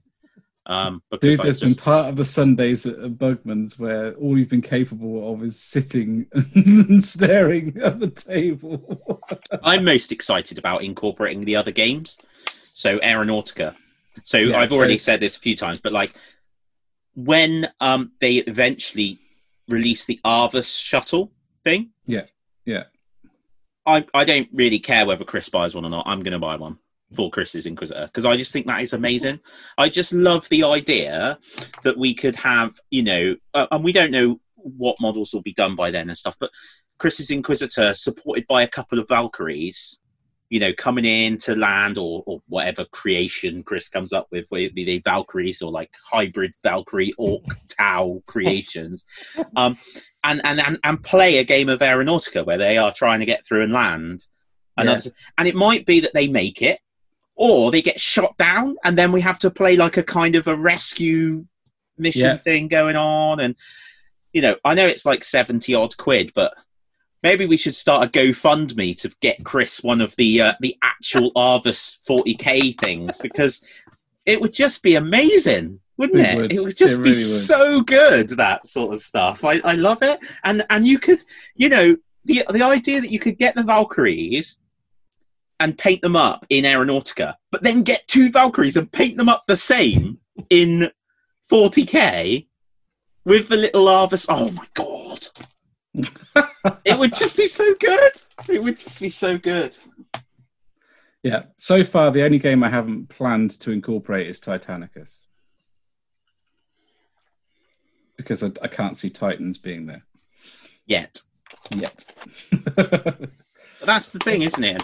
And you can really build a narrative and add in different... Oh, it's going to be good. So I'm always reluctant a little bit to talk about what I'm going to do because I change my mind all the time. So then I put it into podcast form. And then by the next one, I'm completely doing something different. So I've had quite a few ideas. I really like the idea of doing an Inquisitor who is going after Dorian. So one of the things I thought was do a more Puritan Ordo Xenos Inquisitor, who, although yours is Ordo Malus, isn't he? No, it's unknown. Unknown. It's just okay, unstated. So we don't know his that's order. all right. So do a Puritan Xenos Inquisitor, because obviously he's got Catan, which is a bit like, that's not good. And mixing Eldar and human DNA. And then I got really excited because I thought, I could have Deathwatch. But I looked at the Deathwatch, and apart from the fact that their rules are strewn across a number of different publications to try and bring them together, the original Deathwatch box, the normal Marines, for want of a better term, are amazing. But I don't want normal Marines now. I want Primaris Marines, but they just don't look quite as good. So I think I might have to do some converting for that. But that was one idea anyway. And then I was like, well, you could do any Inquisitor, really, because a Demon Hunter could see the Catan as a demon, like misinterpret what it is and go for it. And, Ordo Hereticus will just burn anybody, but especially if they've got psychic powers. So there was all those sort of narrative hooks. So I quite like that. And then, I'm so old. Sorry. I know I just now I said, I don't concentrate, and I don't, because Mike Bennett messaged me, and I haven't spoken to Mike Bennett in ages, and he's just telling me that his daughter's 14. She's 14, Ben. Yeah, I know. Mike Bennett was our store manager in Games Workshop. Yeah, there is some level of relevance. How we've got on to Mike Bennett, because in the middle of that rant about choosing is a Danism of the most refined order. But Molly was basically born when we were working there. So, wow, yeah. No, my nephew, who I met when he was 3, has just turned 21 today. And he's my wife's nephew, and so my nephew by marriage. And I remember playing with him, like with his little pirate ships and things, and him sort of, and now he's 21 and he's like, The best bit is you Got a still proper- play with pirate ships. Yeah, I do. I was so excited when I could buy my 3-year-old a pirate ship. It's great, isn't it? Yeah, he doesn't play with pirate ships anymore, So but he might come back to it. back onto topic, Dan. Well, how you've been distracted into Mike Bennett is beyond me. You were talking about the other options other than Ordo Malleus. Yeah. Right, moving on to the Mortal Realm section because Dan has just completely crashed and burned. Well, that's a bit mean, isn't it? Is it? I was it just though, bringing Dan? my Is it? thoughts together. You're horrible to me. Tiny violin. No. So I wanted to do some Space Marines, and I can't decide what Space Marines to do ever because there's so many awesome ones. Ultramarines are just the kings of awesome because they look fantastic. I really, really love Ultramarines. But I have this big hang-up with Ultramarines with the crossover between Ye Olde Astartes and Primaris. I still can't quite get in my head the amalgamation. And the thing that does it, and I go on and on and on, it's a bit, I could get it completely, except in the rules they've decided that they basically don't properly interact. So like the new ones can't go in the old vehicles, and that just bugs the flipping hell out of me to the point where I can't collect an army of them. I just can't do it because it just I can't quite see how the organization would work. And they've kind of, for a long time, a company was 60 tactical, 20 assault, 20 devastator, and your command rough. Yes, you had other company. That was the thing. That's kind of sort of rewritten, but I haven't found anywhere where it's written down in statute. Like this is what it's like now. Probably because Guilliman has looked at the codex and is rewriting it basically for the new times. So one way around this is to do Primaris only. So we were talking about Space Marines the other day, and you were just expressing your shock that I don't have a Space Marine army, because every time I pick up the Codex, I just get super excited reading like all the little things in it. You do. And, talking about the Angels of Death. And I mentioned The Exorcist to you, and you came back like a couple of days later and told me more about The Exorcist than I knew. Well, I looked them up. I was looking. They're brilliant. They're really ace. So there's a great, Chris, I don't know if I told you this, but there's a great story with The Exorcist where they're like fighting this demon. Well, basically they go to this place and they think it's like, it's all chaos all over this system. And they work out that it's all being centrally controlled by one like mega demon prince who's got his claws in everybody's mind. So they go after it. They get there and this demon is just like a flipping nutter. And they're all piling in and there's stuff dying everywhere. And he's like cutting down squads with his blade. And in the end, this dreadnought, Exorcist sort of venerable dreadnought, like marches in, it's like, and whacks him with his claw, gets torn asunder by the demon, but he basically cuts him open enough so that like they can see his heart, the demon's heart, and then this librarian like flipping spears him with his force spear and banishes him back to the warp. And I was just like, oh, that's so badass. So yeah, that's what Ben's talking about when I got really excited. But anyway, my force for Indomitus, at the moment, top of the list is a chapter called the Rift Stalkers. So they feature in the Space Marine Codex. They've got one of the little box outs with a little bit of writing. So they are essentially Raven Guard with a reversed color scheme. So they're white. They actually use the Raven Guard chapter symbol in black, and they were part of the Ultima founding, so they are pure Primaris, Primaris only, and they were created with a mission of patrolling the Cicatrix Maledictum and taking out the bad stuff that came out of it. Now, in truth, that is a ridiculous mission because that goes across the galaxy, but the bit that ties it in nicely is secondary to slaying stuff. They also are charged with constantly looking for ways to link back up with Imperium Nihilus from Imperium Sanctus. So Obscura fits perfectly because they've detected this kind of passage that potentially could lead all the way through. So then they would go and they actually would go and investigate it. And I'm quite excited about taking something where Games Workshop's written very little about them, and expanding it. So I'm not.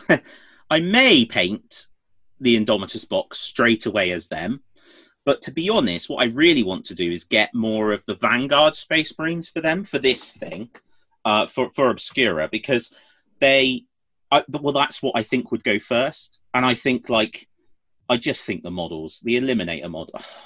The only thing that stopped me so far is that the start collecting, which is a really good deal for the Vanguard. It is, and the little scout. I don't know what are the Scouty Primaris called. There's two names for them, isn't there?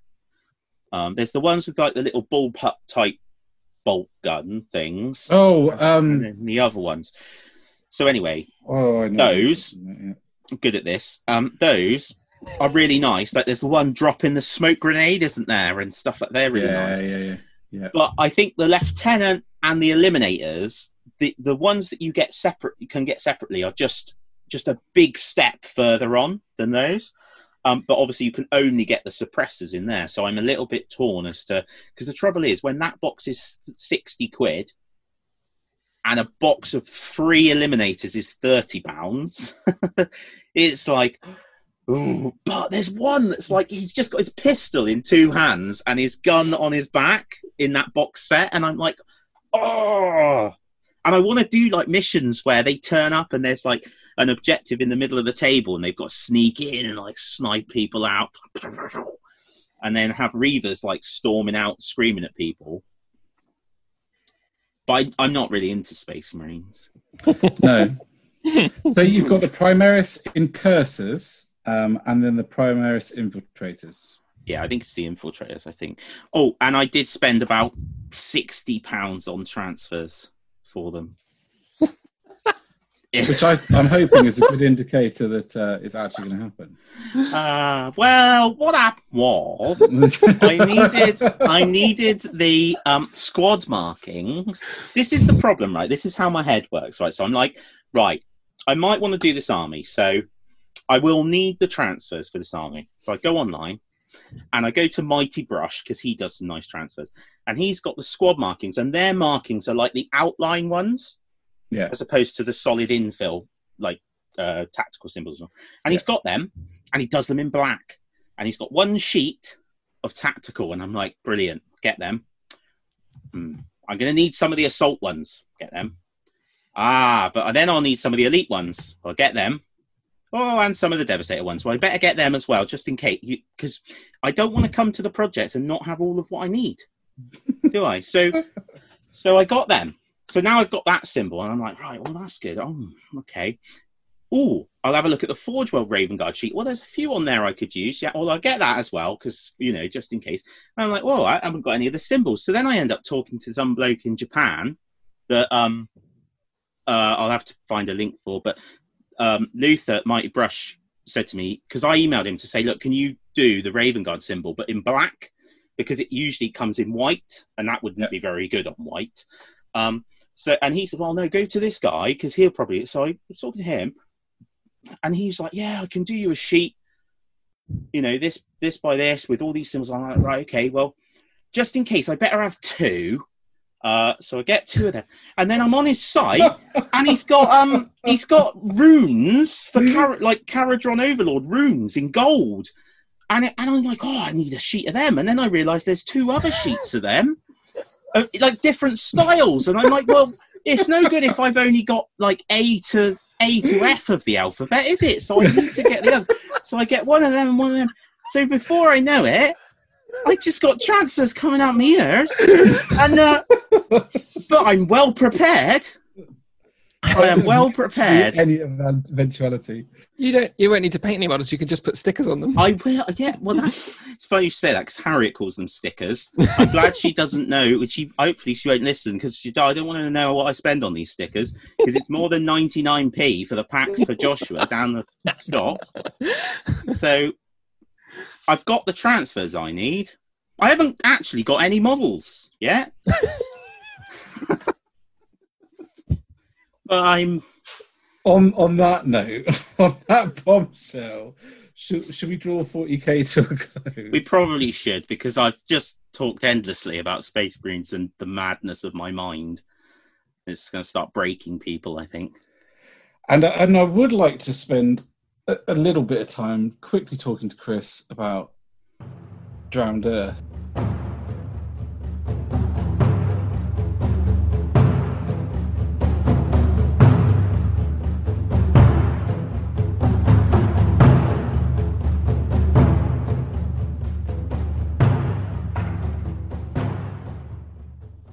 Hi guys, and welcome to the Mortal Realms. We've left Chris behind in a dark and dingy hole for this one because he's had to go to bed or something. But he will be rejoining us. He has been seized by the Inquisition, the loyal Inquisition, as was firmly been established at this point. He will be rejoining us for the Into the Wild section, but for now we're going to talk about the Mortal Realms, where we have had a number of cool things happen. Unfortunately, one of them we haven't got access to quite yet because it's the General's Handbook, but we have a few snippets to talk about that. But I have had in the post my Lumineth Realm Lords box, which resulted in much happiness on my part. And we're going to talk a little bit about that because it's a fantastic box, Dan. It really was. It's a lovely box. It's nicely presented. The artwork is fantastic. And while I think the model count in it is lower than... I think I've mentioned this before. If you compare it to the Sisters of Battle... Yeah, it's a lot lower, isn't it? There's a lot lower model count for the same price. In it, the quality, I think, of what is in it is better. So the dice are actual Lumineth dice rather than just sort of white normal D6s being passed off as prayer dice for the Sisters of Battle. So that was a nice surprise. The little Ujima flip that we were talking about earlier for 40k that I can never remember the name of, the measuring thing. What's that called? The combat gauge. Combat gauge. That's printed perspex. That's really brilliant. I was impressed by that. And after all those things, was it the last podcast we were talking about how I've never bought a special edition book and I don't actually really see the value in them? This is very pretty. Yeah, this is very pretty indeed. Yeah, it feels nice. This is my first Age of Sigmar one, so I'm. It's got gold edges, which is very very nice, and that. It's a great book. I have unfortunately done that typical thing that I do, which is just flick through and look at the pictures to start with without having to... Please don't convert me to the limited editions, Ben. No, I won't. Because the trouble is as well, with 9th edition just being launched, now would be a wonderful time to start collecting the limited editions for 40k. And then when inevitably the next edition of Age of Sigmar comes along, you can see where I'm going with this.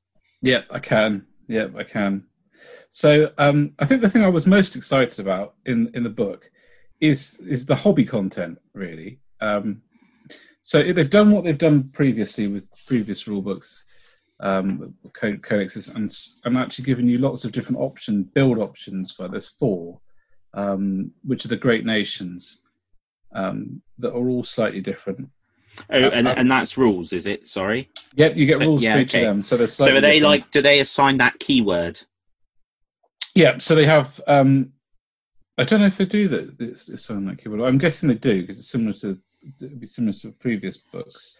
Yeah. But then you get command ability, command traits, artifacts, and an ability which just sort of goes across the whole army. For example, Sire can start the battle with 2 Aether Quartz reserves instead of 1. Yeah. And Aether Quartz is something that they Lumineth can use to sort of modify abilities in game, which is a really cool mechanic, I think. But actually, it can be detrimental to them. They're easier to break morale-wise, so you get a payoff. It's a bit. That's kind of an expansion on the Caradron Overlord have Aether Gold. Yes. So they all start with 1. Well, there's certain restrictions, but in general, they all start with 1, and they can spend it to use a triumph. But when they do spend it, having used up their Aether Gold reserve, they're at -1 bravery. Because they get upset. Unless, of course, they're from Barak Urbaz, where they don't suffer that penalty and they get an extra D3 at the start. I don't know who would choose to run with that rule set for their Caradron Overlords. Be outrageous, really. Yes. You didn't hear what I just said, did you? No, I didn't. I was distracted by my book. Well, this might be the first time that's I was going to say, let's just leave it there and document that that's happened once. It's actually remarkably annoying. Is it? Oh, good. Well, imagine that. So my favourite one out of the abilities is the colour that they painted all of the heavy metal ones is I'm pronouncing it Eumetrica in light of no one having said it in my earshot, and that's how I've read it. Eumetrica has the enduring as rock battle trait, which changes as a rend characteristic for an attack that targets a Eumetrica Alareth unit in the mountain stance to basically reduces it to 1. So if the weapon has used for that attack has a render characteristic of -1 or -2 instead of only -1. So I find that pretty cool. So it makes them more robust, I think. When elves are typically a bit frail. What I'm really loving is actually the different colour schemes in there, which are very un-elf-like, but really refreshing. So they kind of added new colours into orange and the turquoise ones. Fantastic. But, so what I want to know is, I just saw some of the War Scrolls coming up. The Stoneheart King. Give me some stats. Give me some stats, because I'm excited to know what a giant mountain cow wielding a hammer does, because it's got to be good.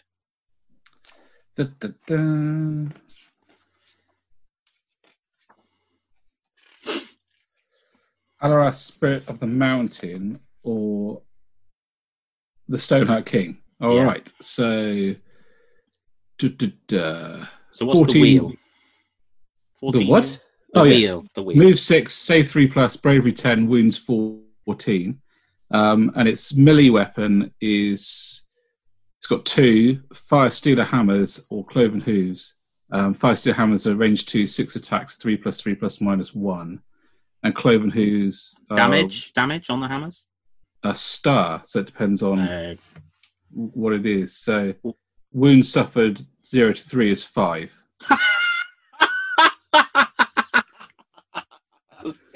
Six attacks, 3+3 +1 rend, damage 5. That's fantastic. I don't think I've come across a damage 5 weapon ever. No, well, if you're a stone cat wielding hammers, apparently that's your thing. The Cloven Hooves are 2 attacks, 3+3 +1, 2 damage. So it's essentially, 8 attacks, 3+3 +1 with a varying amount of damage. And what about its abilities down the bottom? Has it got anything cool down there? If this model does not make a charge move in your charge phase, you can add 1 to the attack characteristic. If it doesn't charge, that's interesting. If the modified hit roll for an attack made with the Fire Stealer Hammers is 6, that attack inflicts 1 mortal wound, in addition to any normal damage. Okay. I can't get upset about that. I know all about that. At the end of your hero phase, you can pick 1 friendly Lumineth Realnord's elf hero within 6 of this model, and if that elf hero is within 6 at the start of your next hero phase, then you can use a command ability in that turn without spending any command points. I quite like that. Actually. Subtract -1 from hit rolls for any attacks made by enemy models that are within range of this model's Guardian of Heish ability. The range of the ability is shown on the damage chain table. So without any wounds, that's 12 inches. Have you noticed, well, it is relevant, but have you noticed that the War Scrolls are not in the app yet for those? No, I did not notice that. I hope that isn't a sign of things to come. I think the only thing that I'm disappointed in with this book is the end of spells. I normally could get quite excited about end of spell models, but I'm not particularly excited about these, to be honest. What you should do is just use the because they're really, really good. Use the Slaves to Darkness ones, and then just collect a Chaos Army instead. Oh right. Come on, they are amazing. That one, Breathing Fire, I've seen that used for everything. People just use that for everything. So the models are gorgeous. The only thing that is surprising on here that really took me back is that these are not spears. They're quite clearly pikes. They are huge, absolutely huge. I think I've measured it at 10 centimeters, 10.5 centimeters in total. Their pike is, which is ridiculous. Definitely not one to put in a carry case without support, I don't think. Sorry. Yeah. Despite experiencing this very thing, I'm just going to continue to do it where I've not listened. So I just wanted to provide an update on my earlier comment. Apparently, the reason that the War Scrolls are not in the app is at the moment, this doesn't technically count as the release. Army release. It's just the box. Okay. Yeah. So there we go. So just throw my train of thought. Hopefully it'll be that'll be the same deal with the 40k app. We've only got the box so far, so we don't get the War Scrolls, the data sheet.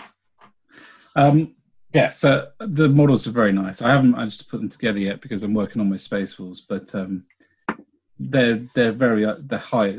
They're at the top of my to-do list, along with the Sisters of Battle, because they are just gorgeous models. Indomitus is at the top of your to-do list. Yeah, those three. Yeah. And I'm not sure I'm going to get anything more this year apart from behemoths. Sorry? I know, army-wise. I've big painting projects. You have no idea what is coming out for them. That's just not going to be the case. I'm sorry. Well, I can't buy any more because that'll take me to the rest of the year anyway. That has no bearing here. No. Did I send you? I'm sure I did, or you sent it to me. The meme of the Orange County Choppers guys. Yes. And I'm going to a miniature sale. You don't need any more miniatures. I want more miniatures. You're paying the ones you got. I'm buying more miniatures. Yeah. That's all fun and games until someone throws a chair. Not fun in the hobby room. No. But I think what's cool about the Lumineth is I feel like I can see it being quite a contained army, like the Iron Jaws. You know, I can see it 2 units of spearmen, maybe 1 unit of archers, a couple of the cows. You know, there's a nice army in the book, which is a good sort of. I like the look of it, and it doesn't look too much. I'm very tempted to do objective markers just for when I play you, which are just little baskets of hay for the cows, just to distract them. I think it'll be good in that if you can get that box painted this year. I could be proven wrong, but no, I doubt it. If there's no units in the book that haven't been seen yet, is there? No, that was for me. That was quite surprising because with the Sisters of Battle release, there was lots in the book that hadn't been seen when they released that box set. The models for, but that everything that's in that book has a model that we have seen. So, all I was going to say is, like, if you can get that box painted soonish, you may just about sneak it in prior to sort of the true release coming out. Yeah. Yeah. And then if you can paint those things, you'll be completely up together with that collection then. So when inevitably that it comes around in a few years and they bring some more stuff out to add into it, Yeah. you'll be in a place to add that straight in, and that I think that would be great. There's something very exciting about when an army is redone, and you've already got a collection of it ready to give those changes a go, and maybe add in a couple of new bits. Yeah. Yeah. So that would be good. Agree. I felt like that with the I felt like that with the Iron Jaws when they were getting their redo. And I got to say, I was quite disappointed that they didn't get any new models. No, I know, and I was surprised they didn't even get any endless spells. Yeah, because endless spells are really a caricature of the army, therefore. Yeah, and there is no greater army to do a caricature of than Orcs. They are a caricature, especially as there's an obvious one. You know, the foot of Gork smacking its way around the table would have just been immense. Yeah, it would. Oh, you could do some proper funny stuff as well, couldn't you? Foot of Gork would have been great. Just a giant foot. Trouble is, though, maybe they looked at that and thought, well, some people will just go and get a mannequin's foot and paint it green. Just use that on the base. That would work. It would. That'd be good. Yes. Maybe we'll see them. That would be good. That'd be cool. They've got to have been done. Like, just going on the basis of the designers often will create stuff that they're excited about, or even like the if they're not the miniatures designers, the concept artists. You know, somebody has got to have thought, how cool will it be to do a massive green ethereal foot? Yeah, they got to have. It's just too cool not to be done.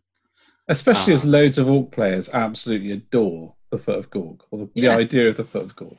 I like the idea of them doing like a visage of like Gork or Mork, but like vomiting on somebody as his thing. I think that would be really ace as well. Yeah.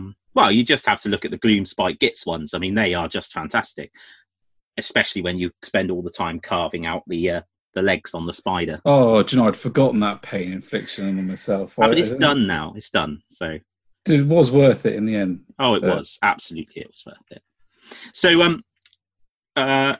So, good. Glad you've got that. And that it's really good quality. Next month, I will talk about the contents of the book properly. But I haven't had time at the moment. Yeah, that's fine.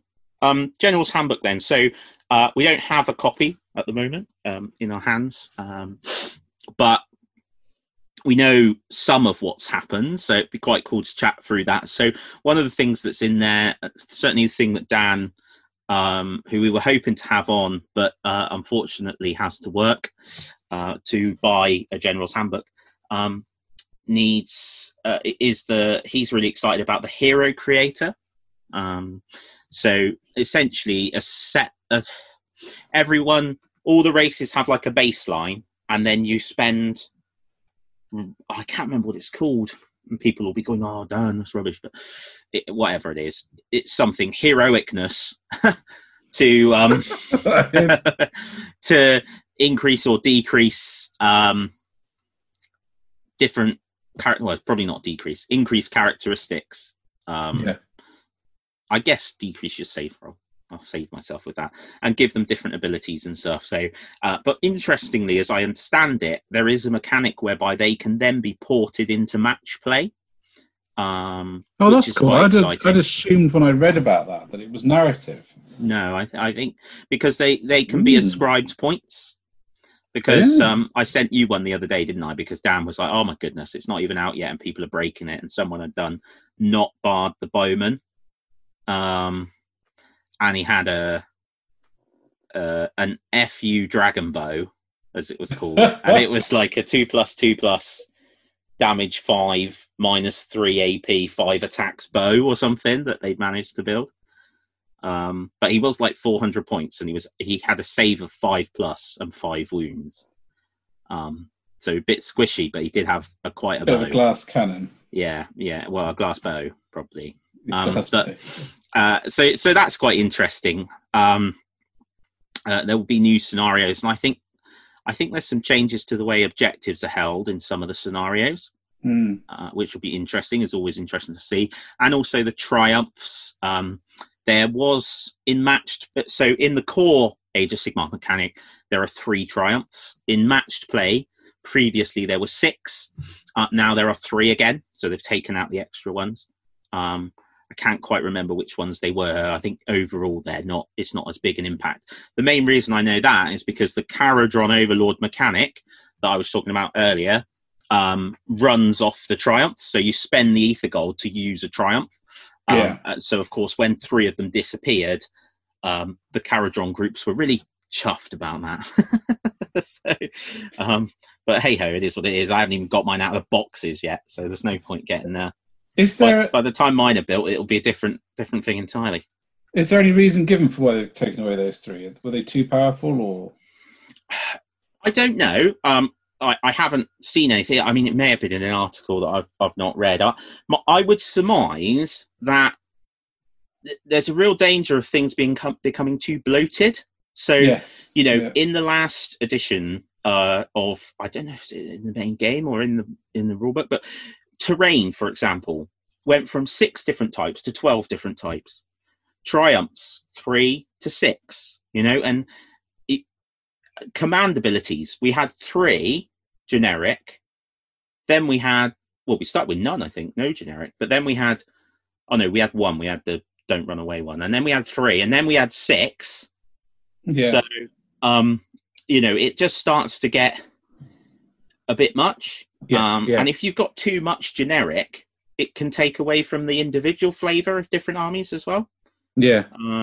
That is quite literally just my thoughts on it. I've not read that anywhere. But I think it sounds pretty sensible. It's probably miles from the mark, but it sounds pretty sensible. It sounds good. You made it sound good. Points wise, what you were talking about. Yeah, points wise, because there's been so many battle tomes that have come out recently. There's quite a number of armies that haven't got any points adjustments within this book, because if you think about it, this book would have been essentially sent to printers some 6 to 9 months ago, and really that long ago? Yeah, I would have thought so, because they do work far ahead. Yeah, at the moment I know that printers are really struggling with the demand. So some of the books won't have had time for the community to have played with them and given feedback, particularly given that at the moment nobody's been playing with anything. Yeah, well, unless you lived with the person who played, yeah. So it might even be a little while before we see the FAQ that changes any points. I love the General's Handbook. I always love the General's Handbook because actually, for the large part, it generates a lot of excitement in the Age of Sigmar community rather than resentment. All those changes are I feel, often embraced. Yes, generally, I would agree with that. And I think I always like seeing the buzz about it, like on the forums. I wonder if I'll be interested to see if we get a new gaming book. Yes. Yeah. I'd love to see a new 40k gaming book that wasn't significantly more expensive than the Age of Sigmar one for no reason. But yeah. Yeah. I mean, the gaming book has scenarios in it, and it also has match play specific rules in it. So those things have changed. You might imagine there'd be a new gaming book. I would be a bit. Whether there will be, because people won't have had as much opportunity to use the current gaming book as maybe normally they would. I think there's a danger in that, to my mind, because then you've got 2 products you need to buy. Well, you don't need to buy the gaming book; it's just there for convenience, I suppose. But I tried to work out the other day how, mainly because of the 40k app, actually, how much it would cost to stay relevant in a game. So in a year that I would expect, looking forward to the next year, how much is this game going to cost me? What minimum will I need to get to be able to play? And I think General's Handbook is a must, really, for anyone who wants to play match play particularly. That's 25 quid. Hmm. Do you understand? If you add into that, it starts to build up. Is what I'm getting at. Again, yeah, it does. You're right. I think again though, and we've said this many, many times. Every game is treated as an individual thing now. So it is aimed at the guy that just plays Age of Sigmar. It's done with the idea that if you only played Age of Sigmar, you would have enough to keep you interested and enough to generate an appropriate amount of income for GW. Unfortunately, that means that for people like you and I, who pretty much collect everything, every game system, it's very expensive. Just to keep up. Just to keep up with the Joneses. Yeah. But, that's choice. That is a choice. Yeah. I don't have to do it. I'm a big fan of the gaming book as well. I loved it, mate. And again, it is interesting. And I know we touched on this in our own conversation, not on the podcast, when we were discussing the app. But it is really interesting that the 40k team and the Age of Sigmar team sit so close together, like literally just right next to each other. They come up with such different... And they have such different things. Product. And, it could well be that there's obviously something there that they see perhaps that we don't, and maybe a bit of bias. But certainly from my point of view, as a player of Age of Sigmar, and a player of 40k, even though it's been a while, the app for Age of Sigmar and the gaming book for Age of Sigmar seem to be much of a better offering than their equivalents for 40k. On the caveat, though, that the 40k app actually isn't out yet. So that is just based on that one article from the community team. Yeah, I think it's worth clarifying that some points in that. I think the offering of having the War Scrolls for free, because that's a very strong offering. But I think the 40k one, having a digital version of your army book for free once you've bought it, I think that is a very strong offering too. Oh yeah, that's incredible. That is really good. What I'm a bit disappointed about. Let's flip it. I really enjoy browsing the Age of Sigmar app and looking at all the different units and deciding what I'm going to buy next and choosing my army. And I think that actually that's as much as a catalogue, certainly for a gamer, as me flicking through the Games Workshop website and looking at the models and thinking which ones are the prettiest. Yeah, because definitely. Actually I do a bit of both. I do a bit of both. I think, particularly if I'm looking for a new army, but quite often when I'm looking to expand an army that I've got, I've done it a lot with the Cities of Sigmar ones. I've been like reading all the War Scrolls and Cities of Sigmar, thinking, how am I going to construct my Cities of Sigmar using the units I've got, but also with the ones that I haven't? And I think there's a power to that. And you can't play the game with just the War Scrolls or the 40k equivalent. You need the Codex too. So I don't think that they're going to lose out on anything from having those things available. But the one that did surprise me, I mean, it's very telling. I have the gaming book for Age of Sigmar. I don't have the one for 40k because I couldn't justify the price for it. It's the bottom line. And I play as much as both. Which isn't very much. Which isn't very much. No, it's not. It's not. I'm the first person to admit that I prioritise hobby over gaming. I do. And unless the gaming is really convenient, I struggle to find time to fit it in. And I'm hoping when I've got my new hobby shed, which I started to lay the foundations for today, which I'm very excited about, and I've got a gaming table set up all the time, I will play more, almost certainly, because that barrier is taken away. It's more convenient, isn't it? Yeah. So I did want to, before we move out of the Mortal Realms, I played a game of Age of Sigmar this week gone, beginning of this week. on Tuesday against Mr. Wosley, of course, because we always play Mr. Wosley, and we played some mission. I can't remember. It didn't matter. Three places of power, I think it was. And it was great just to get the soldiers back out. And I have to say, mate, I had the biggest grin when I was unpacking my army, because so much of what I was putting on the table I have painted this year and got ready this year. So for the first time, I was able to field all 10 Wrathmongers fully painted and all 10 Skull Reapers fully painted. And that was so good. And like I used all recently painted Blood Reavers, you know, which the quality level is just a different level. And that was really cool. I used the Bloodthirster of Insensate Rage, which I painted recently. I was so happy. And to be honest, like, I know I made a big thing about it when they did Slaves to Darkness and essentially made the War Shrine completely like superfluous. Like it really does nothing for my army. Because of the keywords, and I was really sad because I'd spent ages painting this centerpiece model, and I didn't even think about it. I didn't even think about it because I was just so excited getting all these models out. So that was good. It was even better when the Bloodthirster went into combat.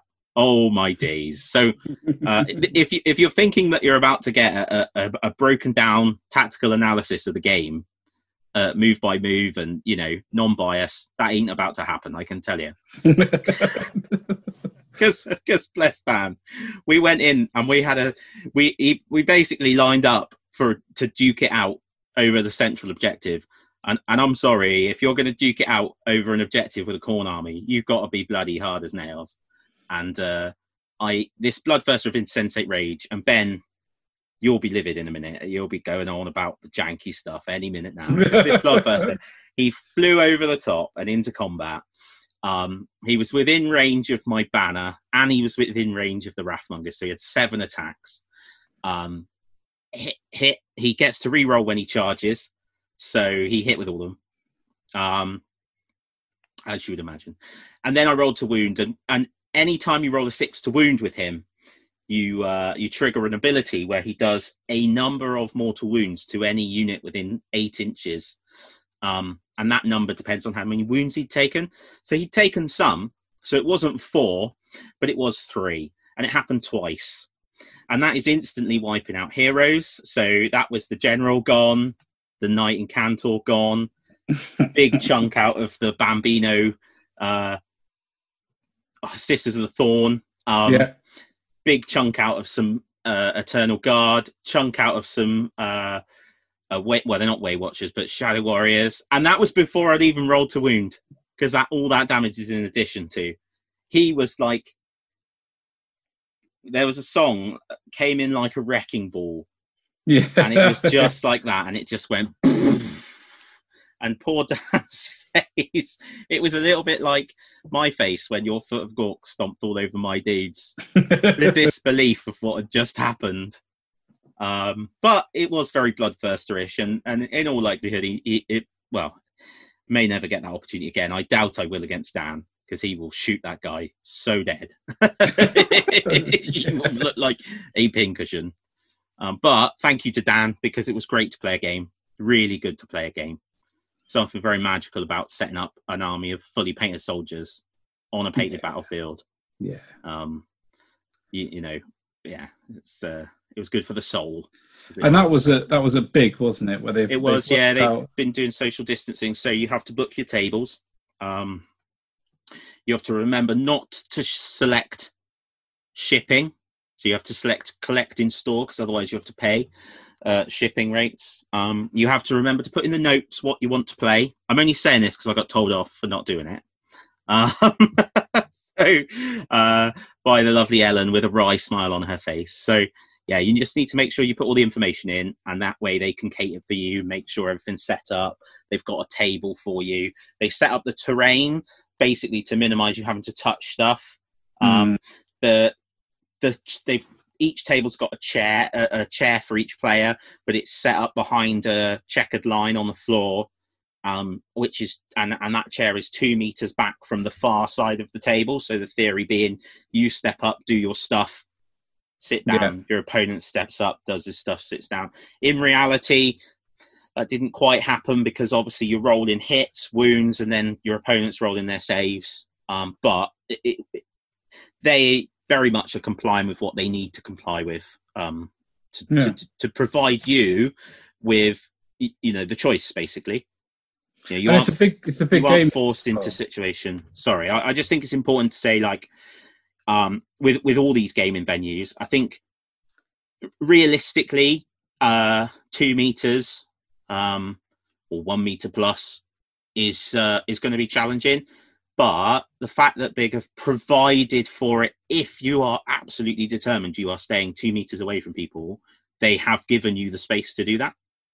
Yeah, I was going to say that the hall is big as well, so there's lots of room around the table. It's not like you're under each other's feet. Yeah. So I think with that, it probably wraps up Mortal Realms for tonight. But I don't know so over the next month we'll see. We've got Indomitus in a couple of weeks, so whether we'll see any more AOS releases just after that, I'm not sure. But you never know. We've still got the Giants to come at some point. Their points have appeared in the handbook, so they can't be far away. I'm very excited by that.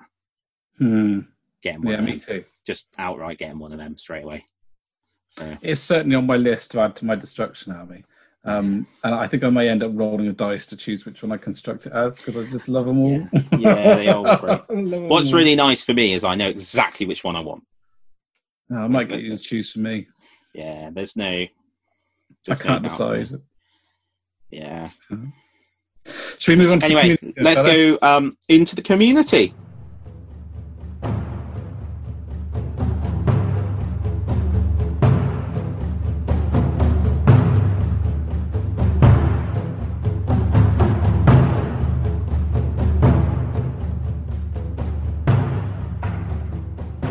Hail, glorious community. Guys, What's up? What's up? Anyway, that's okay. Need to say straight away thank you to you guys, because we always do.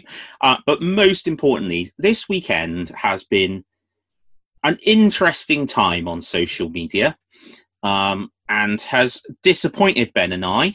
For a number of reasons, but made us really proud as well. So it's been fantastic to see that the Two Ps Hobby Group has remained a place where people just post cool hobby, and no one has expressed their disappointment about whether they did or did not get an Indomitus box set, or what people are up to, or what Games Workshop has done. Not discounting the importance of those things at all. Really emotional hobby and can elicit some emotional responses. But it has been great to have maintained a state of awesome hobby in the Two Ps group. So thank you so much for that, because that's one of the things we were really keen to have in the group when we set it up. It's a pure hobby where people can go and hobby. Yeah, so I was able to retreat to the comfort of the Two Ps Hobby Group and look at some awesomeness over the weekend. And I've even managed to resolve, touch wood, the technical issues by essentially deleting my presence from anything to do with the Two Ps on Facebook and starting again. Now, Ben has claimed that me being deleted from the Two Ps, I probably just about the same amount of posting. Pretty much, etc. So, but I've run out of excuses now because I've fixed it. So yeah, I'll. Who believes him? I don't believe him. Nobody. The thing is, though, what I'm saying is I fixed it so that when I post, it's as the Two Ps, so nobody will actually know whether it's me or you. So I could be just as laid back.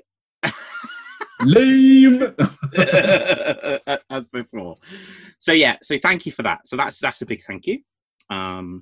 So next then, I'm afraid to say, Ben and I have a bit of a chip on our shoulder about something, and we thought about where to talk about it. We thought the community would be a good place, and some of you guys won't agree, with what we say, and everybody is entitled to their opinion.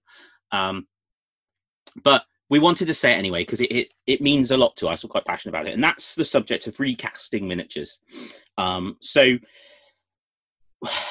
recasting miniatures. If you believe that recasting miniatures for financial gain is okay, our view is it is not. Very strongly is not. And if you believe, or you kind of justify it to yourself because Games Workshop's massive, and they charge extortionate prices, blah blah blah, for their stuff. I'm very sorry, but you are kidding yourself. I genuinely believe it as well. You are kidding yourself because you are still taking someone's IP, and gaining from that IP in a manner which, in this country at least, is considered theft, and that's not acceptable. That's not acceptable. And if you support people that recast, somebody that's chosen to do recasts and make money from it will recast anything. So the fact that you can buy a Forge World Knight for half the money, or a squad of Forge World Marines for half the money, etc., might seem great, but some of the smaller companies, so Games Workshop, massive company, some of the smaller companies have suffered. Really suffered. Some have gone out of business because people have recast their miniatures, and those recasters being financially supported. It's not right. It is not right. And we've just spoken about how positive our hobby group is, and we're really proud of that, and that's great. And if you wish to steal someone's IP, we don't want to see them on our hobby group. And you might do it and paint them up, and they might look great, and we wouldn't even know. And well done, you. But we're just putting it out there now that both of us are on the same page with this. We feel really strongly about it. We want to say something about it. We absolutely get that it's an expensive hobby. We absolutely get that. And we get that people want stuff. And we get that not everybody's going to agree with Games Workshop's pricing model. We get that 3D printers are coming now, and, it's a free world and all the rest of it. But there are people that work really hard on their IP that are getting seriously disadvantaged by recasting. Aren't there? Yeah, absolutely. If you are genuinely going out to make money from it, then I'm sorry, but I don't agree with that. And if you are supporting the process by buying them, I don't agree with that either. I hope that, having congratulated the podcast for being a positive place, the group for being a positive place, we don't generate a big flame war. Some people may not agree with us, but I just chatted now, as I want to do. But that's where we feel on it. Yeah, absolutely. Absolutely. So, let's move on to something. Having got that off our chests. Yeah, having got that off our chests. Let's move on to the awesomeness of the community. So, Ben, as normal, you tend to do the shout-outs from various places, most commonly Instagram, because it's got pretty things on it all the time, but from other places as well, YouTube, etc. So, did you want to go ahead? I've got two this month, because it is very difficult to obviously select two hobbyists out of hundreds. But what I tend to do is get to the end of the month and think which one's stuck in my mind, and these two have. So the first one is Journey to the Warp. He's a chap on Instagram who does Marines, particularly Marines. He does a few other things as well, but most of his posts about Marines. And he's recently posted some form of Templar, not Black Templar, but some form of Templar Space Marines, and they are just absolutely wonderful. Yes, they are. To you last night, Dan. The weathering is what caught my attention, and it's very easy, like I've said before, to do weathering to hide mistakes. I mean, that's, in some ways, that's a completely valid thing to do. And for example, I'm batch painting some Space Wolves now, and I will be using weathering to to cover up some of those mistakes. But what I really like about this guy is that actually the weathering is used to augment everything about the model, and I think they're fantastic, really good. I'm trying to find what sort of Templar he's called them, but they're Silver Templars. Silver Templars. Is it just Silver Templars? Yeah, and the Silver Templars are the ones that were featured as part of Conquest. Oh right, the Conquest magazine. Okay. So there's a transfer sheet and stuff for those guys, and a mini codex actually that came through Conquest. Oh, that's nice. Yeah, he's actually written. I don't know how much of it you've looked through, dude, but he's written a little bit of background as well about all the little dudes. Yeah. This is. Oh, you showed it to Chris, didn't you, yesterday? And he was like, "Oh my goodness, now I know why." Yeah. This is basically just Chris Hobby. Yeah, and he's done. Oh, look at that guy. He's done the Spears of the Emperor as well, I believe, and done them in the weathered blue armor, which I just think is fantastic. Oh, mate, have you seen his astral claws? Oh, yes. Goodness me! Get out! What's this? That looks amazing. That Heroes of Armageddon picture. That's just a cool thing. Look at the Spear of the Emperor, dude. He's got a spear. I think he's a Spear of the Emperor. He's not got any white on him though, so I'm just. Yeah, he's got the logo, man. He's got the chapter. Oh yeah, symbol. Empress Spear. Sorry, yeah. Oh mate, do you know who else would look good converted like that, Ben? You know which other chapter would look great with spears like that you've put a lid on and decided not to do Primaris for? Yeah. Oh, Brothers of the Snake. Yeah. Iron snakes, arise! Yeah. Just like I think that is a wonderful Instagram page. So definitely worth going and having a look. And of course, clicking. Have you seen his Imperial Fist? Yeah. I have. Yeah, I'm a fan.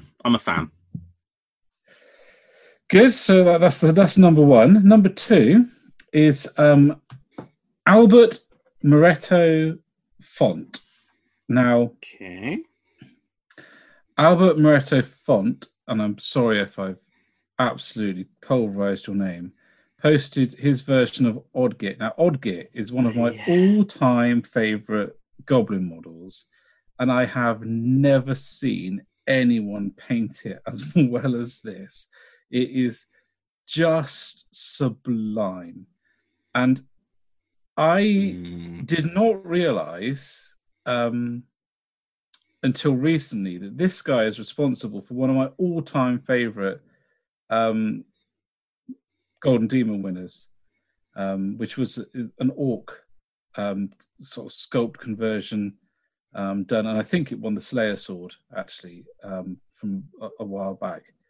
It is just wonderful, and his account is just glorious, really. So it is, isn't it? Wow.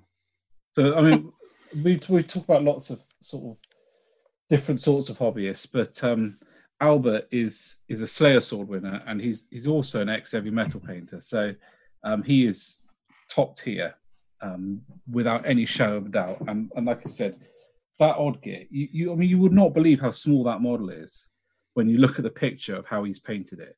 It could be a Forge World, 5-up resin mold of the thing, and it would still be fantastic. Have you seen the brazier that he's painted a bit further down? Yeah. What the hell? Yeah. Just looks like it's on fire. Yeah, it's next level, isn't it? Yeah, that's brilliant. Next level. That is brilliant. So there we go. That's my two, Dan. Two fantastic accounts, genuinely. So please go and show them some love. That is, yeah. Sorry, I'm just having a moment a minute over that. It's really, really, really good. Right, so me now. So I get the honour to look through the 2P's hobby forum, which we've spoken about already, and have a look. So we got the painting competition that the voting's up for at the moment, isn't it? Yeah, it got left a little bit late to do with weekend timing and a few other things got in the way last weekend. But this month coming up is going to be one that people should be able to fit in fairly quickly. It is a 15-minute speed paint, and I really enjoy these. We used to do them as competitions in the store at Games Workshop Plymouth, and they work really, really well. The caveat is, obviously, because it's not to say that not to say we don't trust anyone, but I think the reason why we've asked people to do it is because I think people would enjoy seeing the process, is to post a video of you doing your 15-minute speed paint. Now, you get to choose the model, so you can choose any model you like. The goal of that is really to allow people to choose something that they're comfortable with and have painted before, rather than forcing it on them. I would suggest that people choose easier models to paint with less detail. So a unit model of some kind would be ideal. Space Marine, for example. And my other sort of top tips for this one would be plan it. Don't just rush in and do it. Plan it. Have a look at the model, choose your colours, choose how you're going to do it, find the quickest way, and if you can, practice. Not hundreds of times, but maybe once on a different model, and see where it works. In the past, in the store, the most common way of doing things was to choose a base colour, get it whacked on the model. You're allowed to use a hairdryer. Use the hairdryer, get the base coat dry, and then they dry brushed it.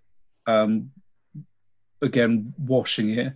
We used to have a heater at the back of the store over the back door, and whenever we did these competitions, you used to see groups of people standing there with the fan heater on, holding their models up like they were worshipping it, to get them all dry. But yeah, some form of speed method where you're laying down the base, getting a wash on, and then picking out some of the details is usually your best bet. And try to choose models with a limited number of colours. So again, Space Marine is a very good example of that. You can get a Space Marine put together pretty quickly if you choose one that's got all one colour, such as an Ultramarine or a Dark Angel. So yeah, I'm excited to see what comes out of that. 15 minutes of your time, plus maybe an hour or so thinking about it. I will be doing one. I hope Dan will do one, just to post up and have a bit of fun. And I will encourage as many people as we can to do it. Oh, yeah. I mean, even I should be able to find 15 minutes. Do you know what you're going to paint?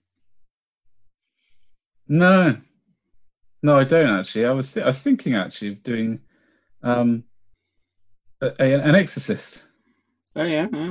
Just so I can sort of have a go, see how I can do it. To be honest, airbrushes are fine as well. You might find that airbrush will slow you down though on a single model. You have to clean up between each layer of paint. But laying down a base coat with an airbrush would be absolutely fine. But actually, I don't think you'd be much quicker doing that on one model than you would if you just got some paint and walloped it on. No. So going back to the hobby group then, the first thing that I've got to talk about, I absolutely love it. I'm just looking at it now. Henry Steele has posted a Warbringer Titan. Oh, it's nice, for, I believe it's Legio Krytos. Yeah, it is fantastic. What I love about it is weathered, but yet it's still vibrant enough that on the tabletop and in the scale it's at, it will stand out. And you can sort of see how well it's been executed. So sometimes, because obviously we spoke the other in possibly the last episode about the Grimdark Compendium, and some of that stuff is incredible, and I love it. However, I've seen some stuff on this that's so dark you know, it's I think on a battlefield it wouldn't pop enough.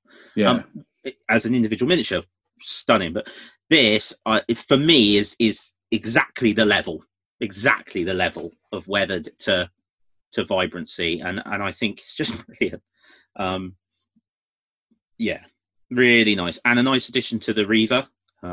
It's made me want to buy one of these. I haven't painted all my others yet, but it's funny, isn't it? I mean, I don't know about you, but he says as much, that I've never had any interest in that Titan at 40k scale. No, the Warbringer just doesn't interest me at 40k scale. At Titanica scale, oh, it does. It really does. It's great at Titanica scale. I think often the Titan, because they are so big, the pose can make or break it so easily. And I seem to remember the big one that Forge World painted is quite static, sort of bombardment one, whereas this one's got that kind of pose, which it's got a little bit of forward momentum to it. It looks a bit more aggressive. I think the posing has really helped it a lot. So yeah, I think that's really ace. Got to shout out Chris Spurgeon for his first Fulminator. It's good to see those getting off the ground, and we're looking forward to seeing more of those, dude, as well. And we want to keep seeing those. David's put up a really cool white marble tutorial, bit further down, bit further back in the group. I think it's on the back of an Exorcist tank, possibly. Yeah. Oh yes, it must be, because there it is, looking ace. Yeah. So yeah, so that's really good. Worth checking that out. And thanks for posting that, mate, because you know, it's great to share how you do these things, because then other people can do them and feel good. And what on earth, in fact, I must put this as a question, what on earth Tim Barkley is up to now, I do not know. He's got a giant leaping off. It's kind of just come to me. That looks like it's part of a ring, like a boxing ring. Yeah. That's what I thought it was. Or a wrestling ring. That's fantastic. I need to watch the video. That is brilliant. So yeah. I got two from here if you want mine. Yeah, go for it. Yeah.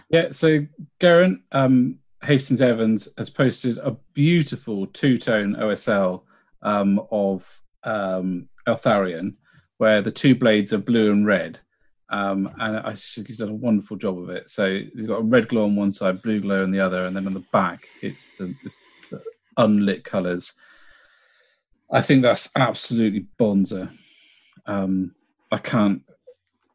very tempted to steal that, like, completely for mine. Love it, absolutely love it. And the second one is Simon Andrews has painted up and posted sort of where he's at the moment of his Rohirrim. And he's done a fantastic job with these, Dan. And I've watched them grow over the last couple of months, but when you see them all together, it's really wonderful. He's converted a few of the characters because they weren't made yet, and he's got a decent blob of cavalry and foot troops as well. I think they look great, really, really great. And I'm very jealous because Rohirrim is definitely on the cards to be my next Lord of the Rings army, and a big inspiration. Quality work. I think, though, and I say this deadly serious as well, my biggest inspiration and the thing I think is coolest on the group has been in the last sort of day, Ian has posted up that his lad, Owen, has painted his first model. So he's done a Plague Bearer. Chaos, yes. And he can't all be perfect. He's 3. It's the same age as Joshy, and there's a lot less paint all over his hands and the table than there was when I tried this with Joshua. So I think the tuition is definitely much further up there for me than I did. So I think that's so good, mate. And he says he's really proud. So, and I don't blame him, to be honest. That's just ace. But dude, I love a grin on his what is face as well. going on? Yeah, he's so happy, isn't he? Yeah. I've just spotted in the background. There's a suit of plate armor in that hobby room, Ian. Oh, That is exciting. Ian's a reenactor. Yeah. Oh well, that's why then. That's very exciting. Cool. So yeah, some really good stuff. Please keep it up. Thank you, and invite people in to the group. The more stuff that's going in there, the better, because it is really cool to see such a positive place going on. So normally we would go for events, but events haven't really started reappearing as such yet. Some I've seen a couple, but they're quite far off, and I think they're more of a hope than anything. But I think again, it's just reiterating what we say every time about supporting the place that supports you. So whatever you need in your hobby right now, and not just right now, because importantly, you might not be gaming at your local gaming venue, but if you intend to, once you can, and you are making purchases, buy them from them to help them out, because it's tough right now. And if you don't, they might not be here. Yeah, and I hope they don't mind me talking about it, but I saw something I thought was really, really good by Curtain Games just recently. So I made a purchase from Curtain Games, and they've added a functionality. And I was talking to Rob from Curtain Games about just this sort of thing, where you can add a donation, and that donation is based upon their percentage off. So lots of online stuff is driven by discounts, which is fine. But one of the things I said to Rob is, I bet you've got customers that would buy from you at RRP because they want to support you, a recommended retail price. You need a mechanic to let people do that. And they've put that on there. So I think that's quite a good idea. I think it's a very good idea, because it keeps them, doing the thing that they feel they need to do to be competitive online, which is giving the discount.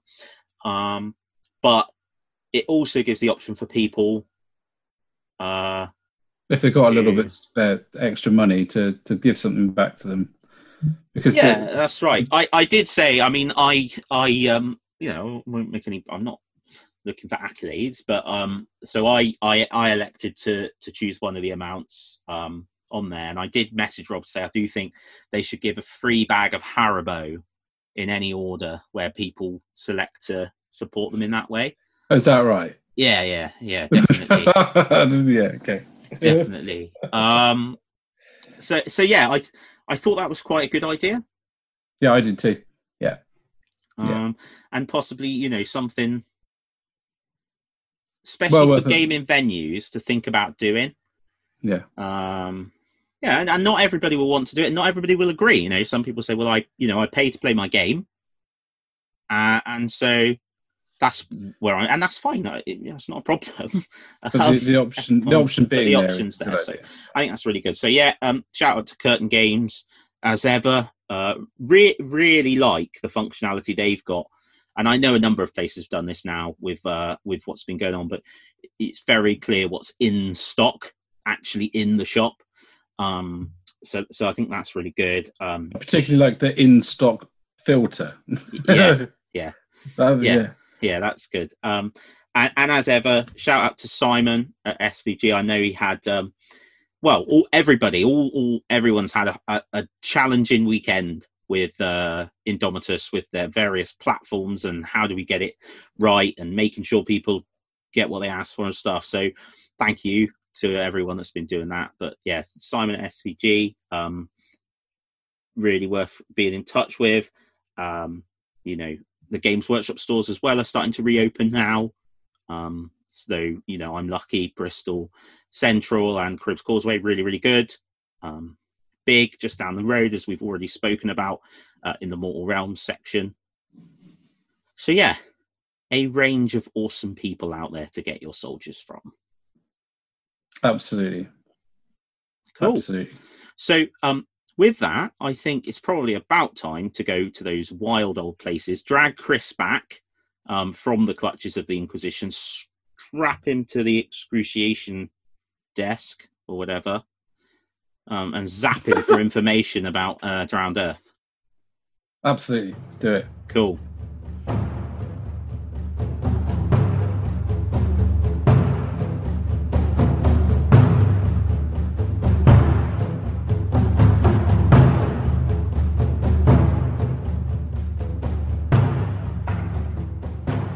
Hi guys, and welcome back to Into the Wilds, and we're joined once again by Chris. Hi Chris. Hi, thank you for having me.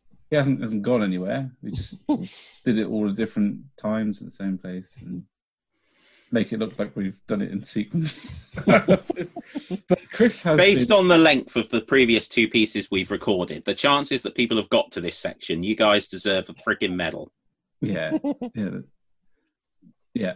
Anyway, so Chris has joined us for the Into the Wild section because we spoke a little bit about Drowned Earth last week, and we mentioned Chris and his incredible project. So we thought, what better thing to do than actually to get Chris to talk about his incredible project. So, Chris, tell us a little bit about. Firstly, let's try and structure it into an interview.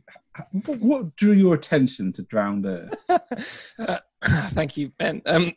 What drew my attention? Dinosaurs. It's awesome. It's a wonderful Dinosaurs. Basically, it's a wonderful little game system. I sort of was aware of it when it came out a few years ago.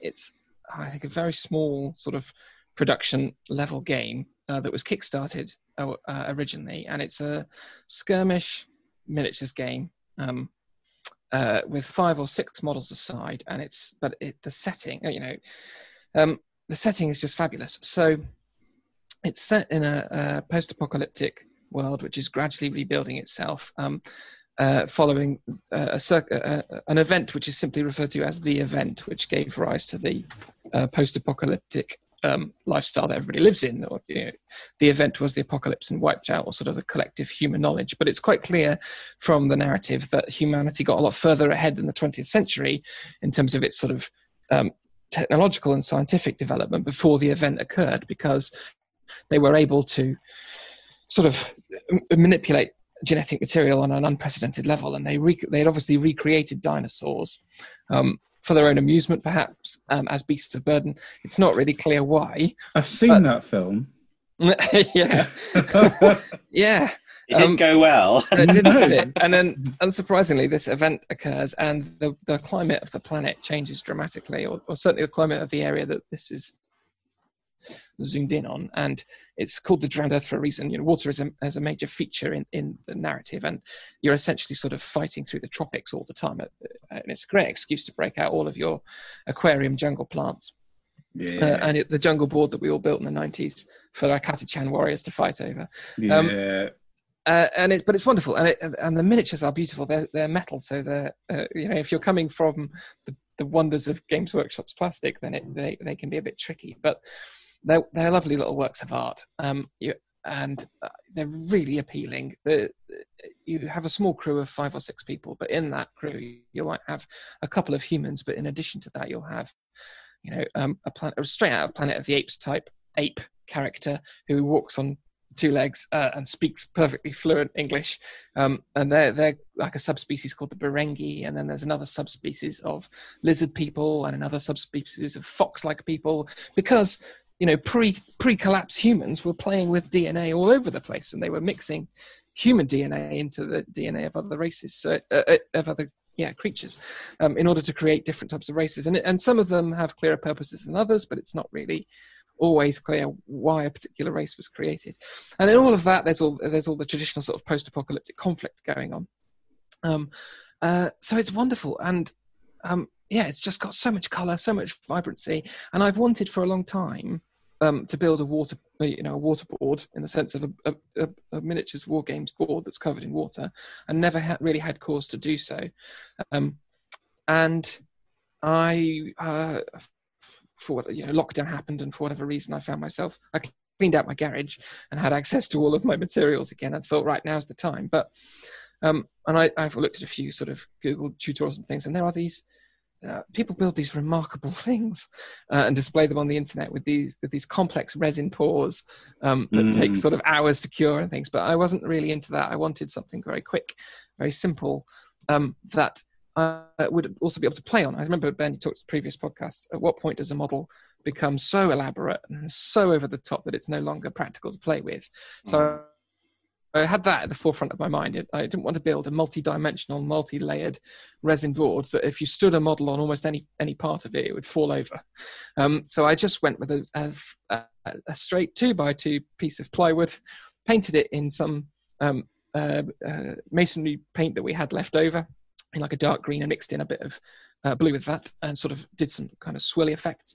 And then one of our hobby group was very kind to share a tutorial they'd found that allows you to create a water effect using just PVA glue, which is marvelous. It's not quick by any means, but it is great. And you just dab on bits of PVA glue in wave-like formations, and you do that over and over again. And then you put 3 coats of gloss varnish on it, and you get something that looks, passable as a water terrain, and looks quite nice, really. It looks remarkable, mate. Like, thank you. Yeah. It's not just passable. Like, I saw it, and I was like, I said to you actually, didn't I? Because I said, how did you do this? And you said, oh, essentially some leftover wall paint and PVA. And I said, I just spent a fortune on an AK Interactive product to try and do that. And it's true. It's true. And actually, there is a lot to be said for all these products, but there's also a lot to be said for good old-fashioned hobbying, and like creating. It's great. And then my mind sort of spiraled from there. So I had all these old jungle aquarium plants that I've never used. And I had a few. Do you remember the old 40K? When 3rd edition 40K was released, it came with scenery in the box, and you had all of those little corner pieces, and they had those trees that you couldn't stick together with any adhesive known to man. I've still got like packets of those trees. And so I sort of threw a few of those together and cut out a few bits more plywood, and stuck that down and flocked it, and just experimented and made some corner pieces of land for my characters to stand on and things. And then I think I was just sorting through some boxes, and I found all that old Goblin Town terrain from the Hobbit starter set that was released. And again, that's another starter set that I bought and had left pretty much untouched. So I dug all of that out and painted it up, and covered it with sort of green moss and things, and that looks great. It looks like a rickety. You can stand that quite neatly on the waterboard, and it looks fine. It looks like it's emerging from the water. So that's good fun. And then Mr. Jolly was very gracious and gave me some barrels. I painted those in red because years of playing video games has taught me that if you shoot them, they explode. So we've got lots of red barrels for cover. And then I started to get a bit more adventurous, and I thought, well, I want some more height. I want some 3-dimensional things on my board. So I thought, I've got to do a waterfall. I've got to try and come up with a way to do a waterfall. And there's lots and lots of ways of doing waterfalls. There are very expensive kits you can buy to create incredible waterfall effects. But again, at the forefront of my mind was, can you play on it? So I wanted the surfaces to be level, and scalable. So I had lots of the old. Do you remember the old Necromunda bulkhead type terrain that you would insert the card pieces in? Got thousands of those. So I took one of those, and then I raided my garden for bits of bark, and got the glue gun out and stuck the bark to that bulkhead and built it up around it and stuff. I'm sorry, I've got to interject and say it sounds like an episode of Blue Peter. It does, doesn't it? Yeah. Here's one I made earlier. That's not Blue Peter, is it? Isn't it? Is it? Maybe it is. Yes, it is, isn't it? Yeah, it is. Tracy Island. Mm-hmm. And then I got really adventurous. Then I thought, I want some more. Sorry to interrupt. I always found that Blue Peter was a bit like heavy metal painting guides from the 1990s. Look, do this, do that, and then here's the finished product. Yeah. 3 steps. Base coat, a bit of a highlight. Ta-da! Mike Lee's finished model. Yeah. It was, wasn't it? And then about a lagoon, which is the thing I was going to end on, because I wanted something to sit in the center of the board and to sort of provide some blocking to block line of sight and whatnot. And so I built a lagoon, which is, so it's got like a rocky exterior and then sort of a pool in the middle. But the rocky exterior is tiered so that models can happily stand on it and climb all the way up it without sort of wobbling and falling off, which when you're playing with metal miniatures that weigh a ton and are delicately pinned in every direction is obviously quite useful. So I'm really excited to have a go. And then I dived, once I'd sort of started the project, I dived into the game, ordered the rule book. And the game itself is fascinating. It's not like, I was going to say it's not like any other war game I've ever played. That's not. I mean, it incorporates aspects of lots of other war games, but there are some bits of it that are really interesting and really appeal to me, and I'm looking forward to having a crack at. In particular, it doesn't have a pass-fail mechanic. You don't hit or miss. It has varying levels of success. So if you can pass, and therefore you hit your opponent, you do a certain level of damage, or you can nail it and get essentially what is a critical hit. And the effects of, but that sort of stage success mechanic is applied to all sorts of aspects of the game. So it's not just shooting; it's also dynamic movement. So your characters can, jump out of a window as they're falling towards the water they're going to land in. They fire their submachine gun at a person in the distance, and then there's a reaction mechanic in it as well that allows your opposing player to fire back at you and that sort of thing. A little bit like Infinity in that regard, in that it's, I think the Infinity tagline is "It's always your turn" or something like that, and it incorporates that reaction. Shadowlands does the same as well. It's good. I like it because I mean, even 40k, Overwatch is a form of a reaction mechanic, isn't it? Really. So, I really like that, and I can't wait to have a crack at it. Yes, it is. In that the community reacted like a bunch of nutters. Overreaction, yeah. An overreaction mechanic. So yeah, it's great. And I'm really looking forward to having a go at it. Really, I've spent a lot of money on little metal men already, and continue to do so. And it comes with dinosaurs. I mean, what. That's the thing miniature wargaming has been missing for me, I think, for all these years. So, I'm thrilled. And they're looking amazing, dude. The metal models that you're painting, fab. And Thank you.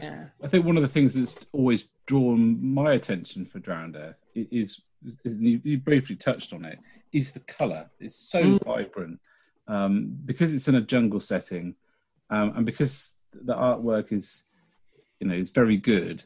And the models are so diverse in their colours that because there's different kinds of models. You got like a little dude in a yellow robot suit that's reminiscent of aliens, and then you got a gorilla that reminds me of that the dude from X-Men. You just loads of little different things with different colours. You end up with a really kind of vibrant collection. But it's nice to see that.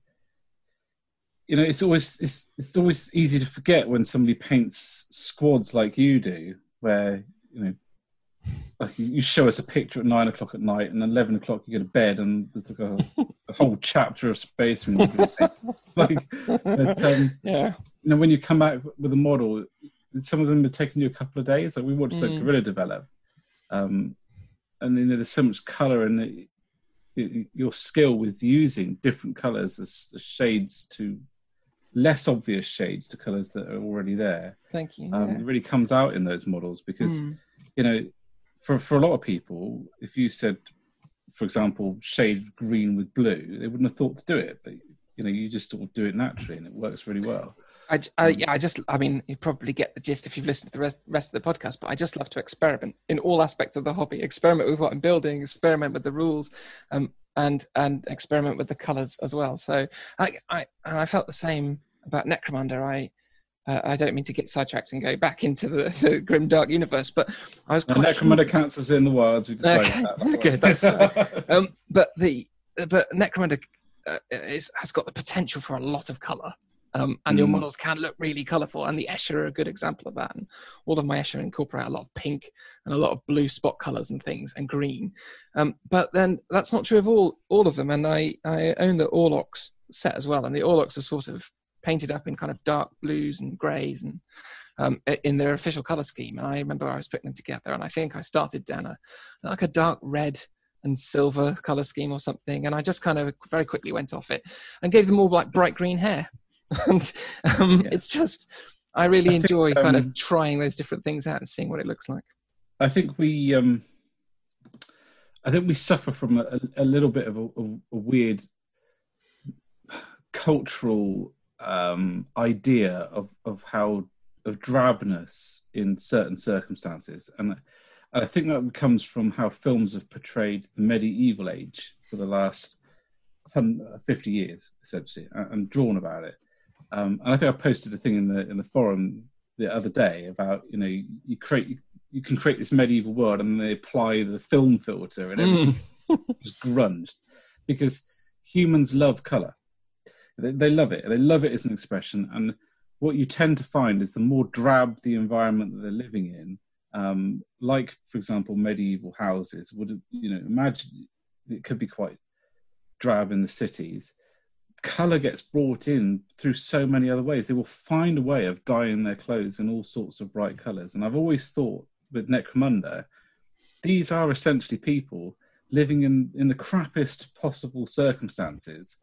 And when the world around them is drab and grey and merciless, they're probably more likely to dye their hair bright green or choose bright orange trousers or all of those things and use bright coloured spray paints, because those are almost an instinctive human reaction. And there's lots of, to go off completely off topic, but there's a degree of psychological thought about graffiti, is that it is often about taking a drab grey urban environment and making it bright. And it doesn't matter if what was written doesn't make any sense to anybody. It's just colour.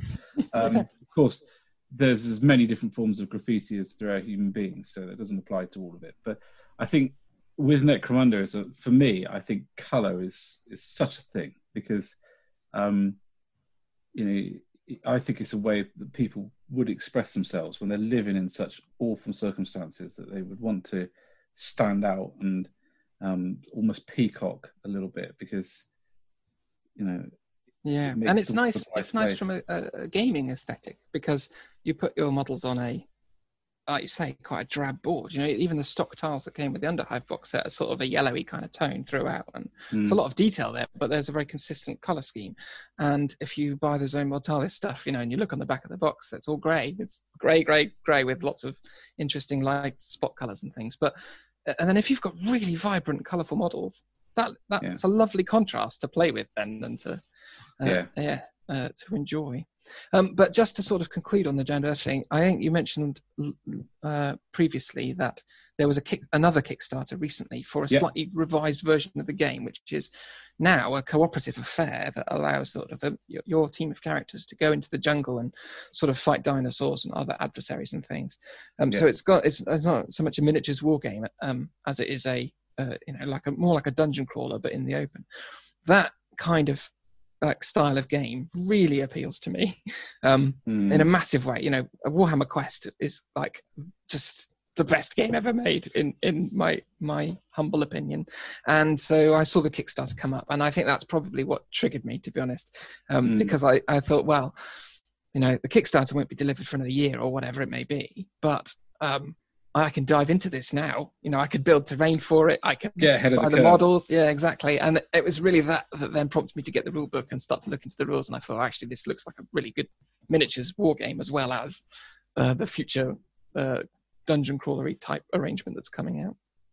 So is there any, when Fallout was coming out, there was a number of groups that prepared almost for the release of Fallout by creating scenery, because they knew what it was going to look like, because they had the aesthetic from the computer games. But is there any forums or groups that you would recommend for Drowned Earth that you found on your travels? Yes, so there's a Facebook group, which I can't remember the name of, but I'll give to you separately, and you can include it in your show notes if you like. And there's also a Discord server, which is increasingly becoming the playground of those who understand social media, I think. I haven't really used Discord before, but because I was looking for Drowned Earth stuff and looking for a place to kind of share my models, I found out about this Discord server through the Facebook group and have logged in and experimenting with it and stuff. And that's got a really supportive and vibrant community of people who are really enthusiastic. And indeed, the creator himself, James, is on that Discord server quite frequently. He pops up quite a lot, commenting on people's models and sharing ideas and things, and that's quite nice. It's nice always to speak to the person who came up with the idea in the first place, isn't it? And get feedback from them. Yeah. So yeah, I'll dig out the various hyperlinks and send them over to you, Ben, and then that'd be great. Brilliant. The Drowned Earth fan page is the Facebook group. Mhm. Certainly, that's the one that you shared to me, and I'm joined. That's the one I'm in. Yeah. So, yeah. Excellent. Well, it's been a pleasure, gentlemen.